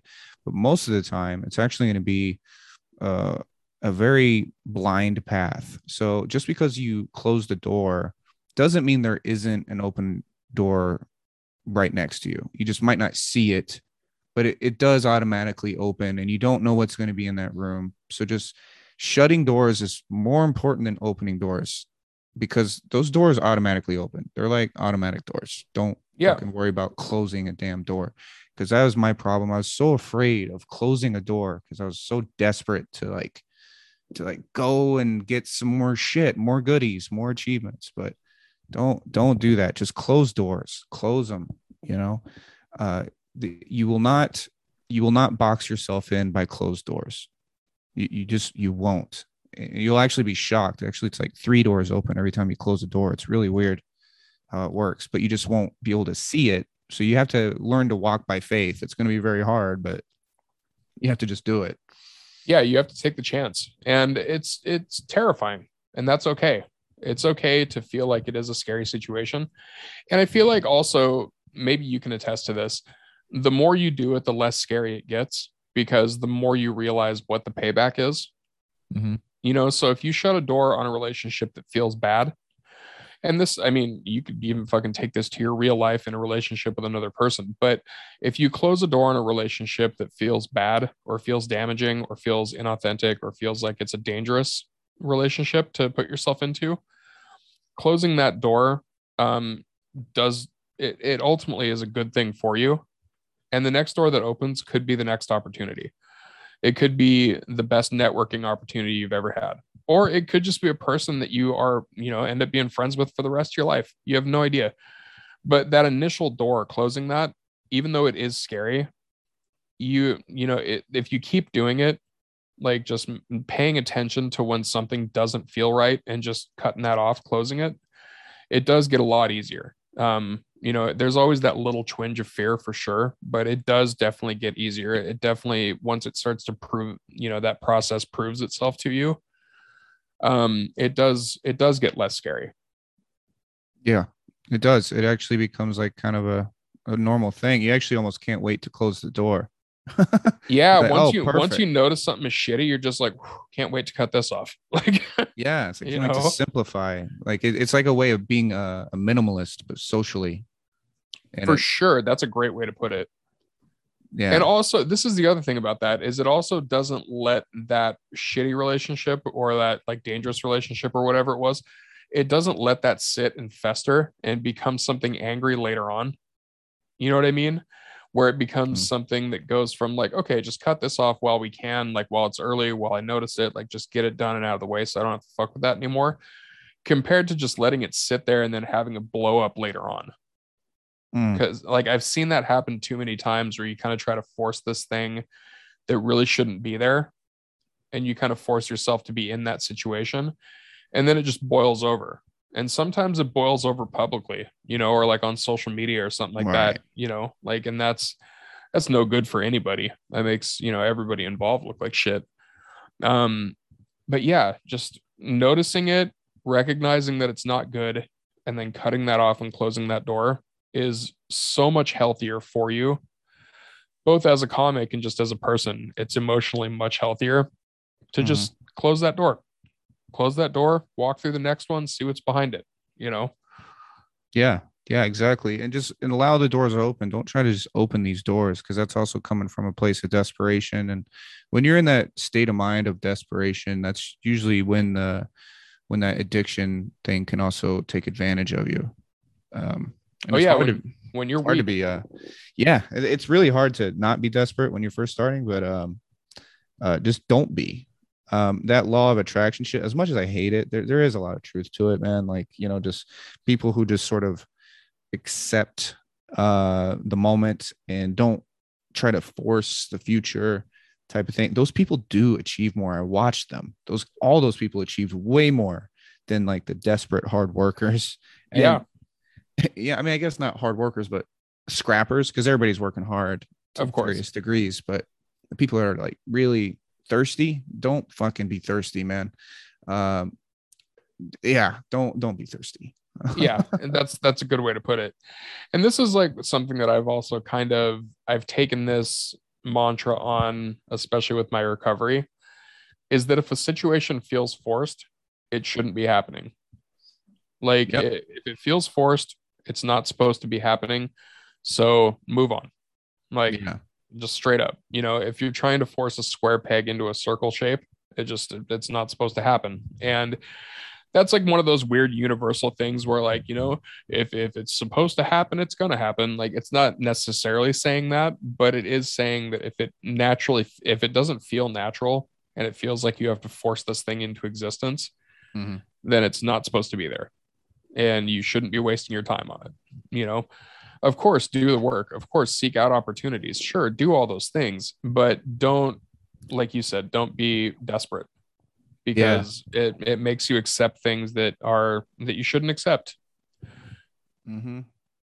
Yeah. And here's some personal reference to it, just so that way it doesn't sound like we're just saying bullshit, because some people just still might look at their reality and still believe their reality more than what we're saying. Sure. Reality is only like a moment. It's going to be totally different in the next moment. So like, don't Yeah. assess things like as they are now. Like first time I did blow was with that club manager, Yeah. and that was at my home club. Started at that club, would have been my home club. It's the first stage that I ever went on. Um, and I'm not in at that club. I'm not in. That's 15 years ago that I first touched that stage. I'm not in at that club. And that was the first time I did blow because I was trying to get in. Sure. So I'm in at like 50 other clubs across the country, but the club that I first did comedy in, I'm not in there. And I Right. did I did blow with the manager, dude. Which is So yeah, it's crazy. yeah, so like even if you think you're opening this door, I mean, and I've been trying to get in for 15 years, and I'm still Just just wild. yeah, It's fucking wild. yeah, and I'm just not in, and I'm from there, and I can actually draw there because I have people that they just won't. It's just not happening for some freaking reason, and I know it's not anything weird. Like, I know it's not like I'm banned or anything. It's just for some reason the universe, I hate using that word, the universe is not allowing it to happen. So even if you perceive that you're forcing open this door, it really just does not work that way. You don't kick down doors in this business. And I know Tony Robbins will probably tell you something different or whatever. It's Right. just like, this is more of a or even like sports try to teach you to like force things to happen. Like, that's just not how this works. Don't look to athletes. Don't look to comedy is its own thing. You're subject to you're subject to God if you believe in it or not. But that's the Right. mindset to have, even if you don't believe in it. But that is the right mindset to have, because you cannot rely on yourself. You will drive yourself insane. You have to allow these things to just sort of happen for you and just work hard. Just put your put your work in and just focus on that and learn to enjoy that, you know? Right. And it's, especially like, you're saying with this, what would have been your home club thing. Like, if you're not in there yet, you're not in there yet. Maybe you'll be in there 5 years from now. Maybe you'll be in there next year. Maybe you'll be in there in 6 months. It doesn't, like, when it happens, it'll happen. And if it's not supposed to happen, it's just not going to happen. And it's kind of funny that you bring that up too, because I remember when I used to book a comedy club in Yakima, Washington, and the comedy club unfortunately it closed for various different reasons, but it wasn't because it wasn't successful. It was mostly because like the hotel that it was in got sold and stuff like that. So it was kind of a shitty happen chance type of thing. But when I booked that club, Yakima is my hometown. I know almost everybody in that town. Whenever I go there, people come out to see me. Like, it's a thing. But I remember for the longest time, I wouldn't do a show there unless it was just like a quick showcase thing. But I wouldn't do like a show there because I knew that I knew everybody, and I knew that it wasn't a good thing for me to do it, because then I was going to get fucked up with all my friends. It was going to be a big thing. Like, it was going to be destructive. You know what I mean? So now when I look at things like my first home club was actually the Comedy Underground in Seattle, Yeah. which is unfortunate that it closed down, like, fucking pandemic. But that was my original home club. And then my home club after that was Tacoma Comedy Club. And I would still consider Tacoma Comedy Club my home club. But it's kind of similar in this sense to what you said. I can headline at this point. Like, I have the material to do it. I have the time to do it. I have, like, especially in a place like Tacoma, like, it was my place. I know that I could headline that thing. And even if I only headlined it for a Thursday or a Sunday or whatever like that, it still has never happened. Like, Mm. they've never offered it. It's not been something that's been presented yet. It's not been something that has even been put on the table yet. And I worried about that 3, 4 years ago. Yeah. Like, that was something that bothered me. Like, it actually like really fucked with me. And it started to cause some problems with me. Like, it started to make me bitter towards things that I didn't need to be bitter towards. Mm. And like, now today I look at it and I think about it. I'm like, that's fine. Like, maybe it's just not time for me to do that. Maybe I need to have a better act in front of me to do it at a place like that. You know, like, I'm in there as a feature or whatever, but like, that's my club. You know, do I Mm. want to headline that club? Absolutely. I would love to headline that club, but maybe it's not time yet. And I have to understand, and I have to like kind of submit to that mindset that's like, it's okay. It's fine. It's okay that it's not time yet. It's okay that for whatever reason, it's not happening. And that's okay. It's not a reason to cause any problems. It's not a reason to send me down a different path or send me down a shitty path or anything like that. It's okay. That's really what it boils down to. It's totally okay. I'm going to work at other clubs. I'll work at other places. I mean, look at you. You're in Vegas right now. How many shows are you doing in Vegas this week? We're doing 7. Well, just did one last night, and yeah, I was like, I begged the booker. I was like, dude, I just need some cash. This shit's getting crazy. And they're like, Sure. what? Yeah. They're like, hey, come feature. I was like, cool, man. I'll see you there. And then, so it's been about 3 weeks on the road. So this is the first time I've ever like really did the road sober, sober, sober. And now it's the first time in Vegas, like sober, sober, sober. And it's working, man. Like, What I did is like, since I replaced alcohol, let's say I replaced it last night, because I technically did. I Okay. replaced that with a good night of sleep, and then I was able to do this podcast, which is way like, when you delete, something opens up. It just happens, you know. Um, and when you're drinking, there's also like this desperation, and you don't feel like you're gonna make it because you're always worrying and shit. Like, Sure. you're trying to drown that out. Um, I'm trying to figure out how I'm gonna say this, but because you're desperate, it's not a desperate way of, it's not a nice way to live when you're desperate. You want to die, kind of. Let's just be real. You're Yeah, like, kind of want to absolutely. die. Like when I drank, there was also like this sort of catharsis where I'm like, cool, I'm kind of killing myself slowly because I'm not really enjoying this ride anyway. Microdose and suicide. Yes, that's it. Yeah, Every time. Like, so if you kind of have that in your head, it lets you know what's going on behind it, because it means that you're in sort of a desperation. Even if you try to like bravado your way out of it, like, I ain't desperate, I don't need shit. It's like, well, you're still bothered by something, clearly, because you right. you don't want to keep living. So you obviously want to kind of you don't want to quite kill yourself, but you, like, when I smoked cigarettes, that it felt good to kind of kill myself a little bit. That's what it Sure. felt like. Yeah, And it's because I wasn't enjoying the ride. So if you get out of that desperate uh, state of mind, not only will your opportunities come, your addiction will also like kind of be dealt with better. And since your opportunities will now be better, you'll have less reasons to want to drink. Like, fuck, so and so got that gig and I didn't, and so did the other person. Like, when you see everyone just like totally passing you up, there's a good chance that won't even be happening as much, because your opportunities will come because you'll be sober. And I'm actually preaching just straight up sobriety. I don't even want to preach moderation, dude. well, I mean, that's because moderation fucked you. Like, so, Yeah. for lack of a better term, it's exactly what happened. And also, again, that's a different path for different people. Like, moderation for you doesn't work.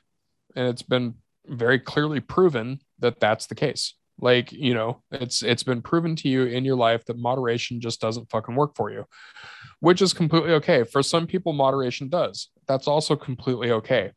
But the biggest thing is the biggest thing is recognizing whether it does or not. Mhm. And you got to have your right head on your shoulders in order to realize that. Because honestly, I feel like maybe I'm wrong on this, but I feel like when you first got pulled over and first got that DUI, the thought of moderation probably wasn't even something that entered your head. It's probably taken a little bit of time for you to reflect back on it and be like, moderation fucked me up, you know? Yeah. Well, it made me angry at alcohol. I was like, God, fuck this shit. I don't, even if I was drunk and it was a good drunk right now, I wouldn't enjoy it because I'm just so mad, like, that I allowed it to trick me. And then also, it's not just about how the substance fucks you up. It's like, really look at what's on your plate. Do you need to be working 100% optimum performance? Chances are you do, because if you're in the arts now, you really just, you bit off more than you can chew.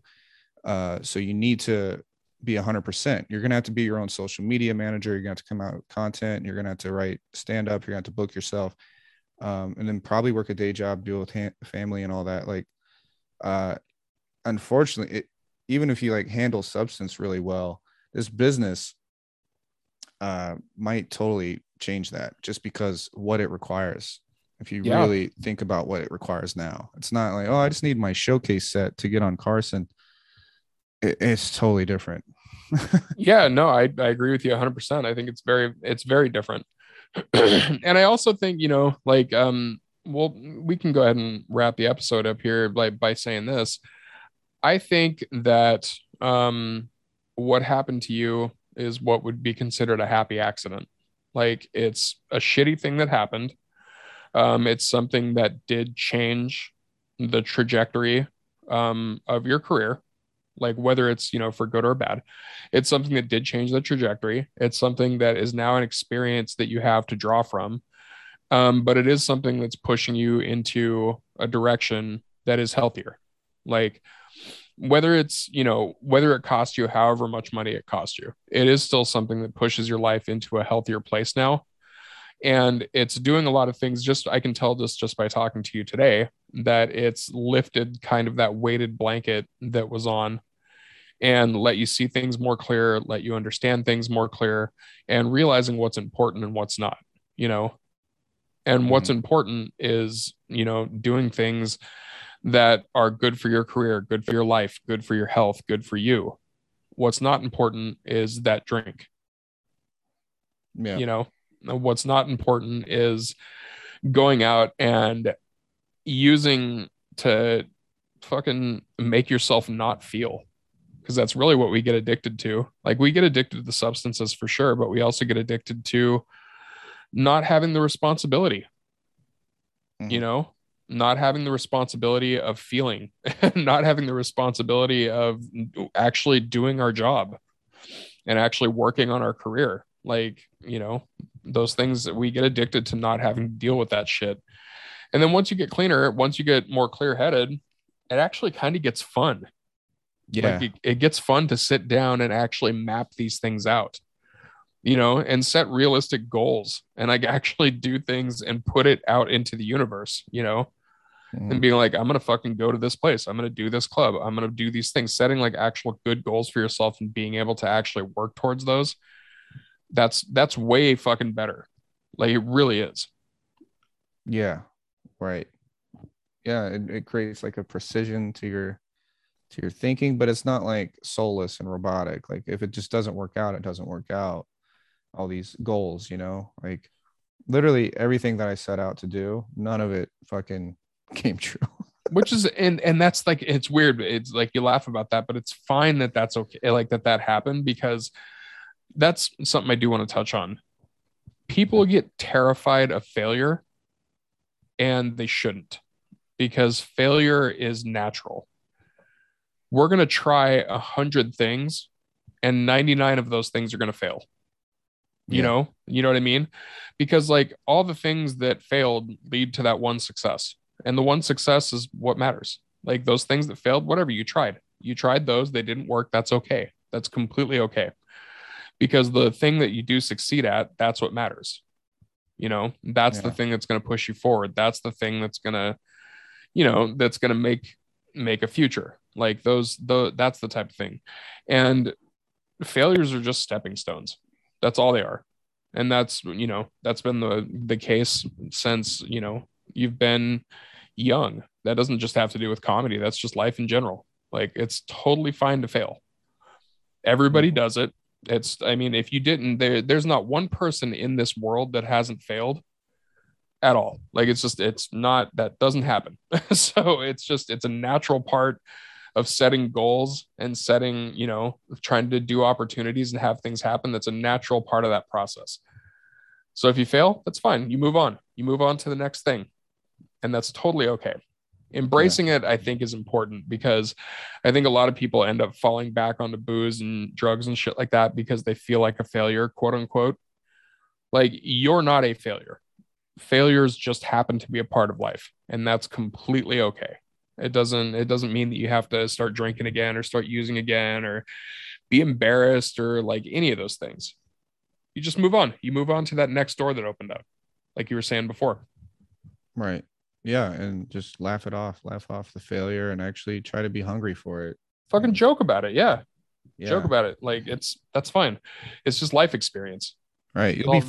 funnier embracing failure if you really think about it. Funnier people tend to embrace failure really well. Like I like the way Norm Macdonald mentioned the way he bombs, Oh yeah. because like man, if there's anyone funny while bombing, it was Norm. He was still killing while bombing type of thing. It was beautiful. And he just said, well, if the joke is funny, then it's funny. But if a joke doesn't work, that's also kind of funny too, that it Sure. didn't work. So I was like, oh shit. Now if you apply that to life, dude, you're a fucking tank now. Yeah. Absolutely. It's funny that you bring up the Norm thing because there's a local comic here in New York. He's performed all over the country, so a lot of other people know who he is too. But his name is Lance Weiss. Okay. Oh yeah, Uh, I've heard of this. Yeah. yeah, Lance is fucking great. I love I Lance. I know Lance. Yeah. Yeah, Lance is dope. Lance is also my favorite person to watch bomb. Yeah. Like, and it's because he does kind of what Norm does, but like this is the thing with Lance. He's been doing comedy for a long time, and he's so comfortable with his own voice that he knows that when a bomb is happening, he does a shift. Like he'll do a couple of different things, but one of my favorite things that he'll do is he'll do like some really just like fucking heaters right up front, some A game stuff. And if it falls flat, he'll look at the crowd and he'll give them this look like, all right, motherfucker. And then he'll start doing just dog shit, just street jokes, like just the worst. And then he'll look at him and be like, listen, I gave you guys A game material and you didn't give me shit. So this is on you. And then he'll just start doing the worst comedy. And then he'll be like, listen, you fucking like you start laughing at this and then we'll work up to the B material. All right. But like it's That's like great. you gotta earn my trust back now. Like it's that type of thing. Yeah. Yeah. And it makes me laugh. And then like one of the funnier things I've seen him do is he was doing the show. We were doing the show, just an awful bar show. Mhm. And he was supposed to be doing a 10-minute set. And I think he got like 6 minutes into it and it was just bad. Like all of us were eating shit. Mhm. So he put the microphone back in the mic stand and he walked behind the bar where the producer was lighting everybody from. And he Mhm. lit himself like from the like as if he was on the stage. Oh, that's great. He pulled the light up and he was like, you got 1 minute left, Lance. And then he would go back on the stage. He goes, he said, what? It's like 30 seconds now. All right, that's been my time. And then he puts the mic back in the stand and just leaves. And it was so funny because all the comics understood so much. We were like, I wish I would have fucking done that. That was terrible. Like, Yeah, that's brilliant, man. Way to work with it, you know? yeah, just pull the fucking curtain back and embrace the fact that it's like this show is going badly. So we're going to make it fun. And that's kind of the metaphor about this whole failure thing. If something's a failure, fine, fucking embrace it, make fun of it, like just make it an experience that you had in your life, and then move on to the next show. Whether that next show is being a comedian or it's just the next show in life, just fucking move on to that next door that opened up. Yeah. Are you any good at drawing? Can you like draw well? Like I'm I'm okay at certain things. all right. Well, I'm okay too, but like you ever like start drawing something and then you're like, all right, this was supposed to be a frog, but this looks way more like a truck now. I'm just gonna start Sure, drawing a truck. exactly. That's that's really what this business is. Like it'll be like a failure, but your creativity with the failure is going to be how you succeed. Sure. Um, I think that's really what it is because like when I moved to LA, I thought that would be like just TV credit heaven. Nah, dude, I know Nope. I haven't gotten anything from Los Angeles. I don't think maybe like one small reality fucking thing. I don't even know if it aired, but Right. um It's like, the sweet. I just got bumped from an extra on Sopranos. That was great. right. And I thought I'd have an agent. I never have signed with anybody. I've done comedy 15 years. I have going on two credits now doing stand. I still don't have an agent.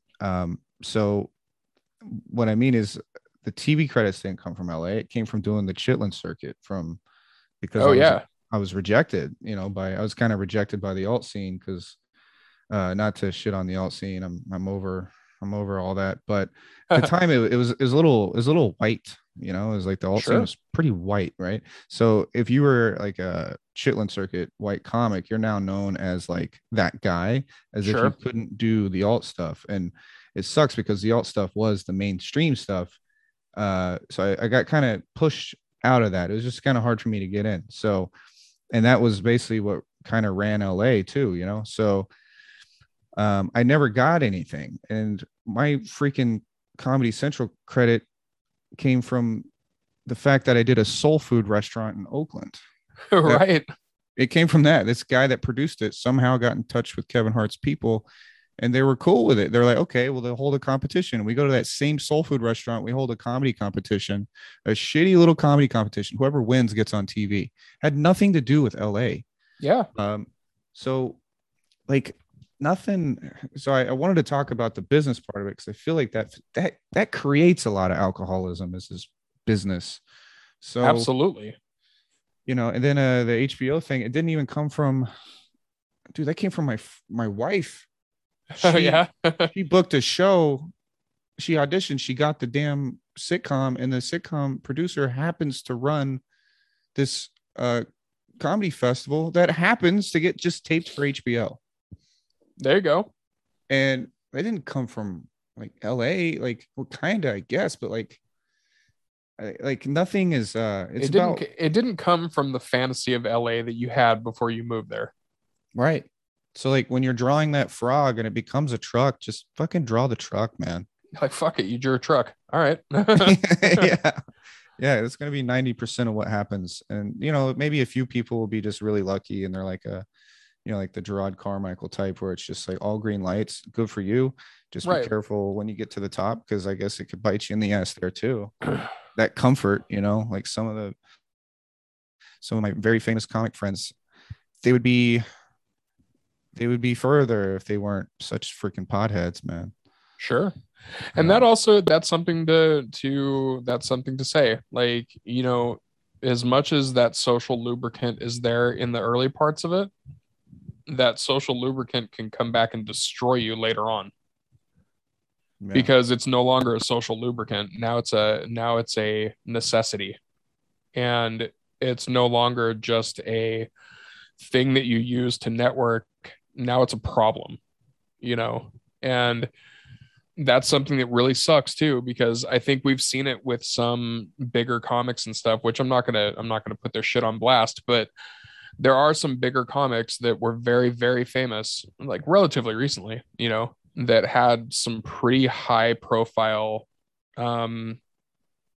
issues with alcoholism coming back and biting them in the ass live on stage, and that shit hits the news. And then all of a sudden it's on TMZ, it's on fucking BuzzFeed, it's on, insert internet thing here.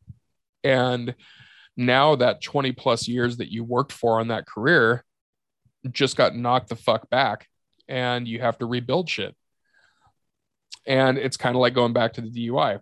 Was it worth that one last drink that you had? Probably not. Definitely wasn't. It wasn't worth it. And so it's that slippery slope. And this is the thing I want to say to end this whole talk about addiction, is that if you are asking yourself if you have a problem, then chances are you do. I'm not going to say guaranteed, but I will say chances are that you do. And you should reach out for help. Whether that's advice from somebody who is in recovery, whether that's to a program, whether that's to a rehab, whether it's to whatever the case may be, don't be afraid to reach out for help. Because when it comes to addiction and it comes to recovery, you have a lot more people on your side than you realize. And you have a lot more people that are willing to drop what they're doing to help you out, even for 5 minutes, even to just talk to you, whatever the case may be. There is a whole fucking world full of people out there, especially with social media the way that it is now, that are more than willing to talk to you. Like, more than willing to be that shoulder to, at least listen to what you have to say. And it's something that is very scary in theory to reach out about, but in actuality, you have nothing to be afraid of. Just reach out for the help, because it is there. It absolutely is there. And you will be so much happier once you actually realize, that you could, like, once you actually realize that the help is there, it takes so much pressure off of you to just be able to actually talk about it, to just be able to actually put it out there, and let it be known that you do have a problem and that you do need some help with it. And that's completely okay. That's kind of what I want to do with this show. Like, if there's even one person listening right now that realizes that they're not alone in whatever struggles that they are having, then it was a success. I don't care if there's a fucking million people that listen to this or whether there's 10 people that listen to this. If it affected even just one person to help them go through their shit, then I would consider that a success. I agree. Yeah. Just try to honestly assess yourself, and even if it's a problem, it's not like don't be like that, don't make that your personality. If you really think about it, it's kind of basic bitch anyway, to kind of Yeah, that's really funny. We wrap this up with like, by the way, if that's your personality, it's fucking hacky. Like, Yeah. Yeah. listen, dude, reach We're, out to help, but also fuck you. Like, yeah. Have some insecurity to help your motivation towards a new path. right. No, but it's fucking true, dude. It is true. You kind of have to wear that shit on your sleeve, you know? Like you do once you actually do go forward with it. And that's also something just to understand. Once you actually do put that out there, sure, that is going to be a part of your thing. And that's fucking okay. It should be. You went through the experience, you went through the struggles, you did the shit. Like these were things that happened in your life. Fucking use them. Tell Yeah. people about them. Put them on stage. Make a joke about them. If you fucked up, find the funny part of where you fucked up because chances are it's there. Like, you know, there's almost always something funny in the fucked up. And if you're a comic, use it. Fucking weaponize it. Make money off of it instead of costing you money like it used to. Fucking do it. Absolutely. Well, Yeah. This was this absolutely awesome, man. I mean, you got 2 hours out of me and it was completely enjoyable the whole time. I didn't think I had that much in me. And this was fantastic. I was able to really keep going. It was great. I knew you were like when you said I don't think I have 2 hours in me. I was like, I don't know. Once we get talking, I think we can go down some stuff on this. Which, dude, honestly, this has been such a fun episode. I'm really happy to have you on here. And thank you very much for being as candid as you are, because that's really what I want out of this. Is I want people to listen to us. I want them to hear the candid parts of it, and understand that we all go through shit. You know, we all have struggles. We all have the shit that we deal with. We all have our own problems. But one of the biggest problems with having, whether it's a mental illness or a trauma or an issue that happened in the past, or whether it's addiction or whatever, one of the biggest problems with it is that we feel like we're alone in that. And it's very clear that we're not, you know, like chances are there's somebody out there, much like yourself, that is dealing with some of the same shit that somebody else is. So that's why I'm so happy that you were as open and candid about it as you were. Because I think that helps a lot of people. But tell people that are listening what you're doing, what you got coming up, what shows you got coming up. Oh yeah. Well, I'm gonna put out a special on YouTube. It's gonna be called Live from Moscow. Seriously, that's what I'm gonna name it. Nice. Yeah, it's from Moscow, Idaho. There's like a For sure. really, really good. I was picking up what you were putting down when you said that. Yeah. So I'm gonna put that out, and just a lot of the stuff on the YouTube thing's been going good. So I'm just gonna kind of put a lot of stuff out there, and there's a lot of content already. I'm probably gonna release like an episodic series of this RV shit that I did about traveling the country. And yeah, just the YouTube channel, Cody Woods. And I tour a little bit, trying to do that less. Well, and Sure. also it's gonna be hard to do that coming up. But so YouTube, everyone, if you could check it out. And also, where can people find you? Do you have like a website? Do they just look you up on social media? What's going on? Well, I do have a website. It's codyjwoods.com. I have my handles there and all that stuff, but I'm just not a fan of anything beyond YouTube. I mean, every time I post something on Instagram, I lose like 5 followers. So I'm like, it's better not to, it's better not to post. So, yeah, I'm going to be putting out, like, I'm trying to do this thing where vlogging meets stand up, if that makes sense. Like, almost like a real life version of Seinfeld, but you know how sometimes his stand up would relate to the episode and it would cut back and forth. Oh yeah, yeah. Yeah. So I've been trying to do that conceptually. Like when I first started the RV thing, we were just poor in a parking lot in Yonkers because we were working with this really shitty booker. You probably know who it is. Oh yeah. And he ripped us off a lot, and then we're not going to say his name, but we will flip him the bird. Yeah. right. So we were homeless in this parking lot, and my touring partner, who we split, so I'm not really gonna mention him much, but like, sure, he had the idea for buying the RV, and then I had the idea of branding it, and then what we could do with it content wise. So he went into debt for the RV, I went into debt for the cameras, and we shot like 13 terabytes worth of footage. God damn. Yeah. And just And the idea is to like bring real life and stand up into one episode. So whatever happens in real life, if we have a joke about it, it's also on stage, and then we cut back to real life and we create like a storyline that way. Um, So is this like found footage comedy? Is that what you like you're kind of doing here? Found footage. Yeah, like a found footage horror movie, but it's with comedy. Like where you do the comedy on stage and then it flashes back to the footage of like what it's actually inspired by that actually happened in real life. Right. Exactly. Yes. Yeah. I'm sorry. I didn't know the found footage reference. I No, probably no, should. that's totally fine. But that's Um, totally what it's reminding me of though. yes. So that's it. So like I'm always like constantly filming, and I'm rarely uploading, but I'm just trying to find storylines, where I'm like, okay, cool. And I have a bit about that. So I try to make that sort of a story with the stand up. So it's Sure. sort of like, or it's sort of like an episode of Louis or Seinfeld where it cuts back and forth to real life and stand up. But now it's like the stand up has to relate to the story, as opposed to where those shows were a little loose and it was, scripted. Right. I'm trying to do it where there's a vlogger in New York. Well, he's in LA now, but I thought he was a genius. This guy named Casey Neistat. I think he's an Oh absolute yeah. Yeah, dude. yeah. I was blown away. Like I was never blown away by anything like non-comedy until I was like, dude, this guy's timing and creative decisions is ridiculous. And he's working with nothing. He's uploading a video every day of his day and he's making it fucking magical. If a comic did that, I feel like it would be the best content ever. Yeah. He's that Um, way in the food realms. He does it with food a lot. right. Yeah. I think he'll do like food and like airline travel. Like he does all kinds Yeah. of shit. Yeah, he's the shit. He's very cool. Very good Yeah. dude. So, I just wanted to do that just with sprinkle in the stand up.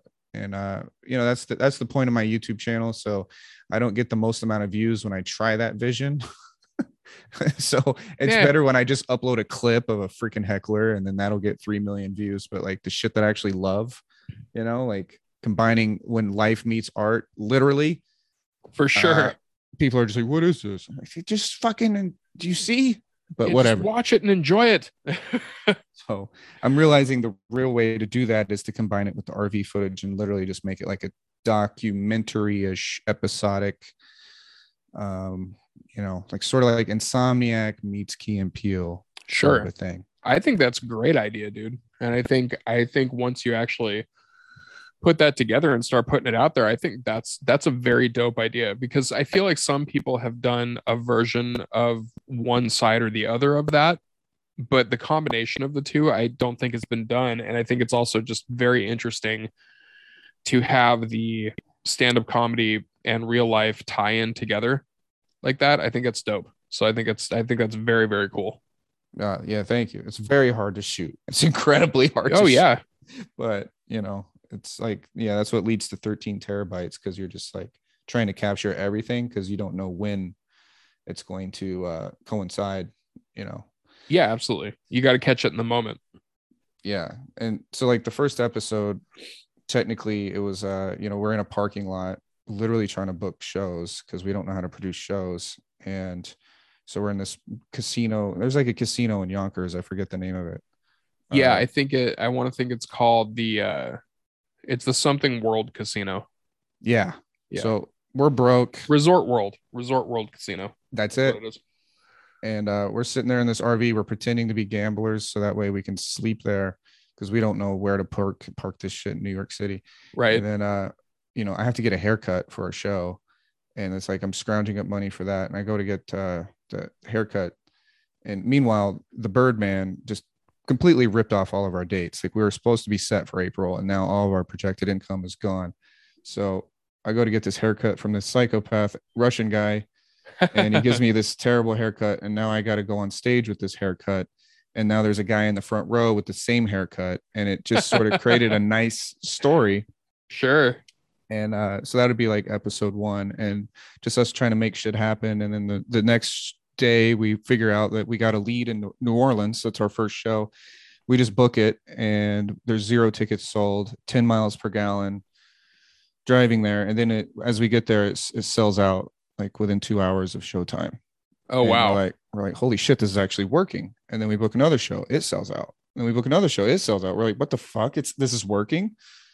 and then we went from New York to LA, and then our final show was at the Hollywood Improv, and then COVID happened, and then but I that'll be like remember the that storyline. actually, because yeah, you guys sold out the improv lab, right?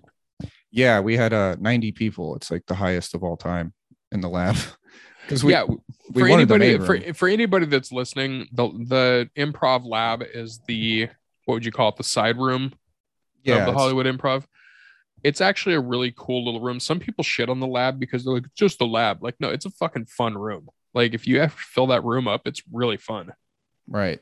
Yeah, and it usually seats like 30 to 60, I think, Yeah, but we packed like 90 in there, and so it was just like kind of almost that, made it to 100, man.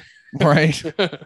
But I mean, we were probably going to get main room next time we do it, and then just COVID just completely ruined everything. And then touring partner, like he was wanting to quit comedy anyway, so he trailed off, and then I just remember everything that too. stopped. Yeah, I remember him just not wanting to do comedy anymore. It was just like, all right, a graceful exit, I guess. yeah, and I think his goal was just to like see if he could be a professional comedian for a considerable amount of time, Sure. and he did it. Like that's really hard on itself.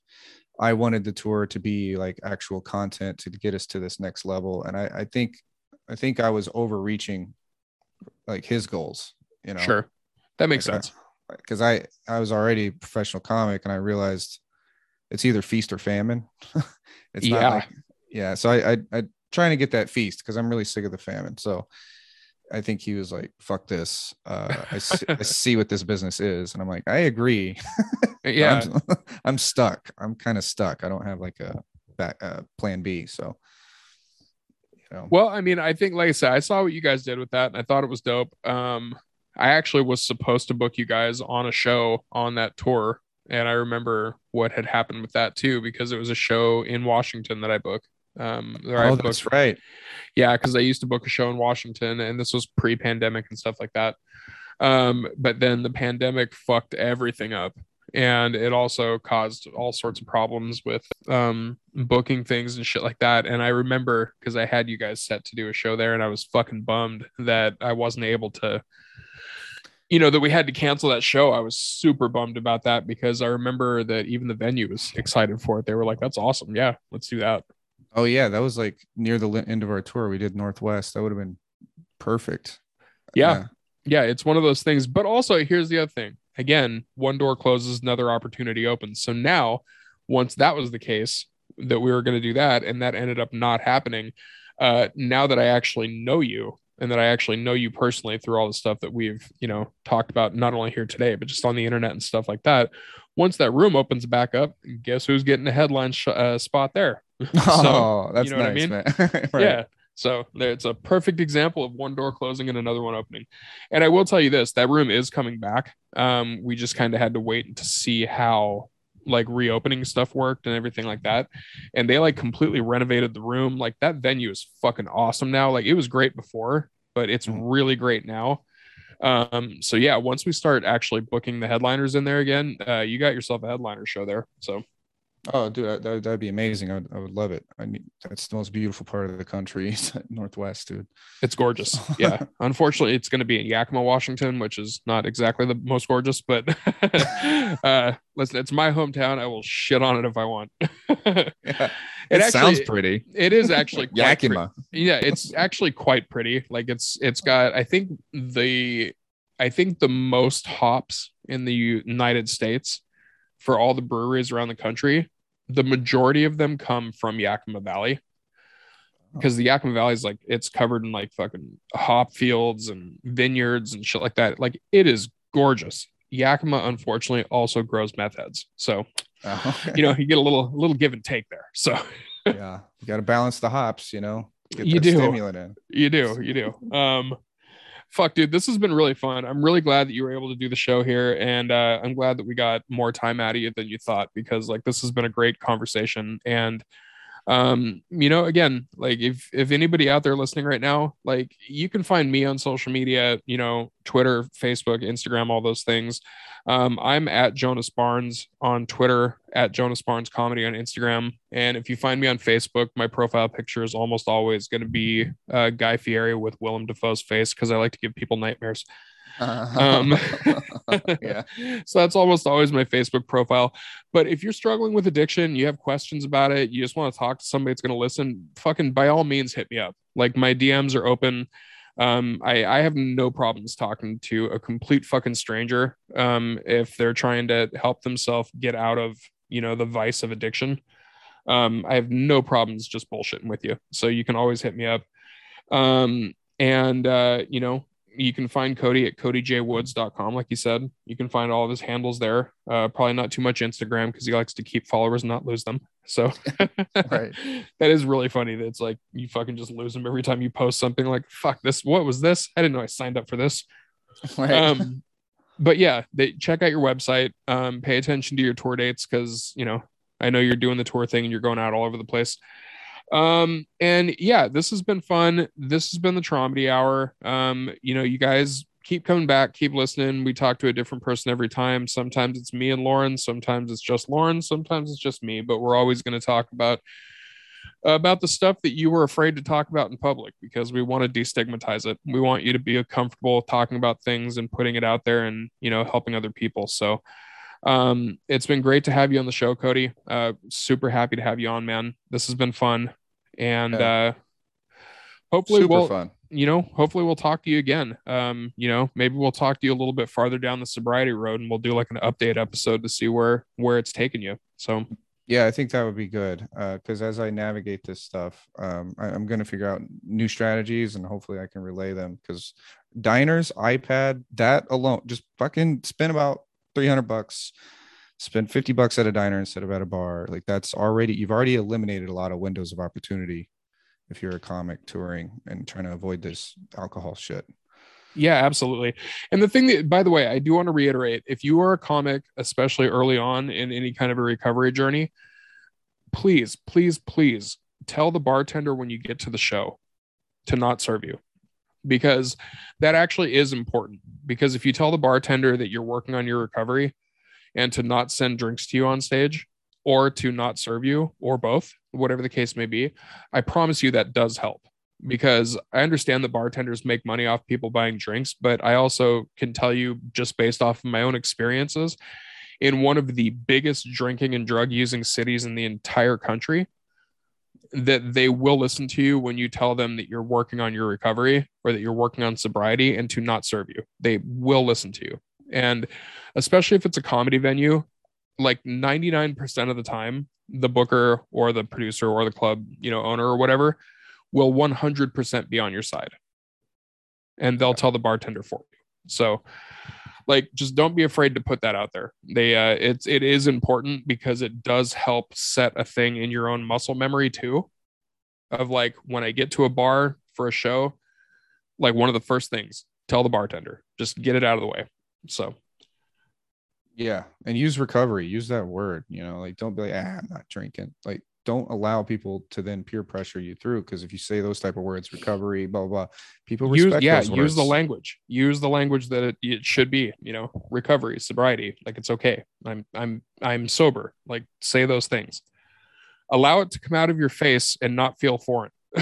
That's really what it is. Right. I feel like honestly, the first couple of times I said I was sober or I said I was in recovery, it kind of felt like it tasted weird coming out of my mouth. You know what I mean? Same Just here. like, ugh, like what was that? Like, and then after a week or so of saying it every night, it was like, okay, this feels okay. This is all right. Right. Yep. Absolutely. So yeah, again, thank you for listening, everybody. We'll be back next week with another episode with another guest. Again, if you have any questions, if you have any problems, or if you just need an ear to talk to, feel free to hit me up. Please come back and listen. We love having you, and hopefully, what we talked about today helped even one of you. So again, this has been the Traumedy Hour. My name is Jonas Barnes. This is Cody Woods. You guys have been fantastic. Have a wonderful night.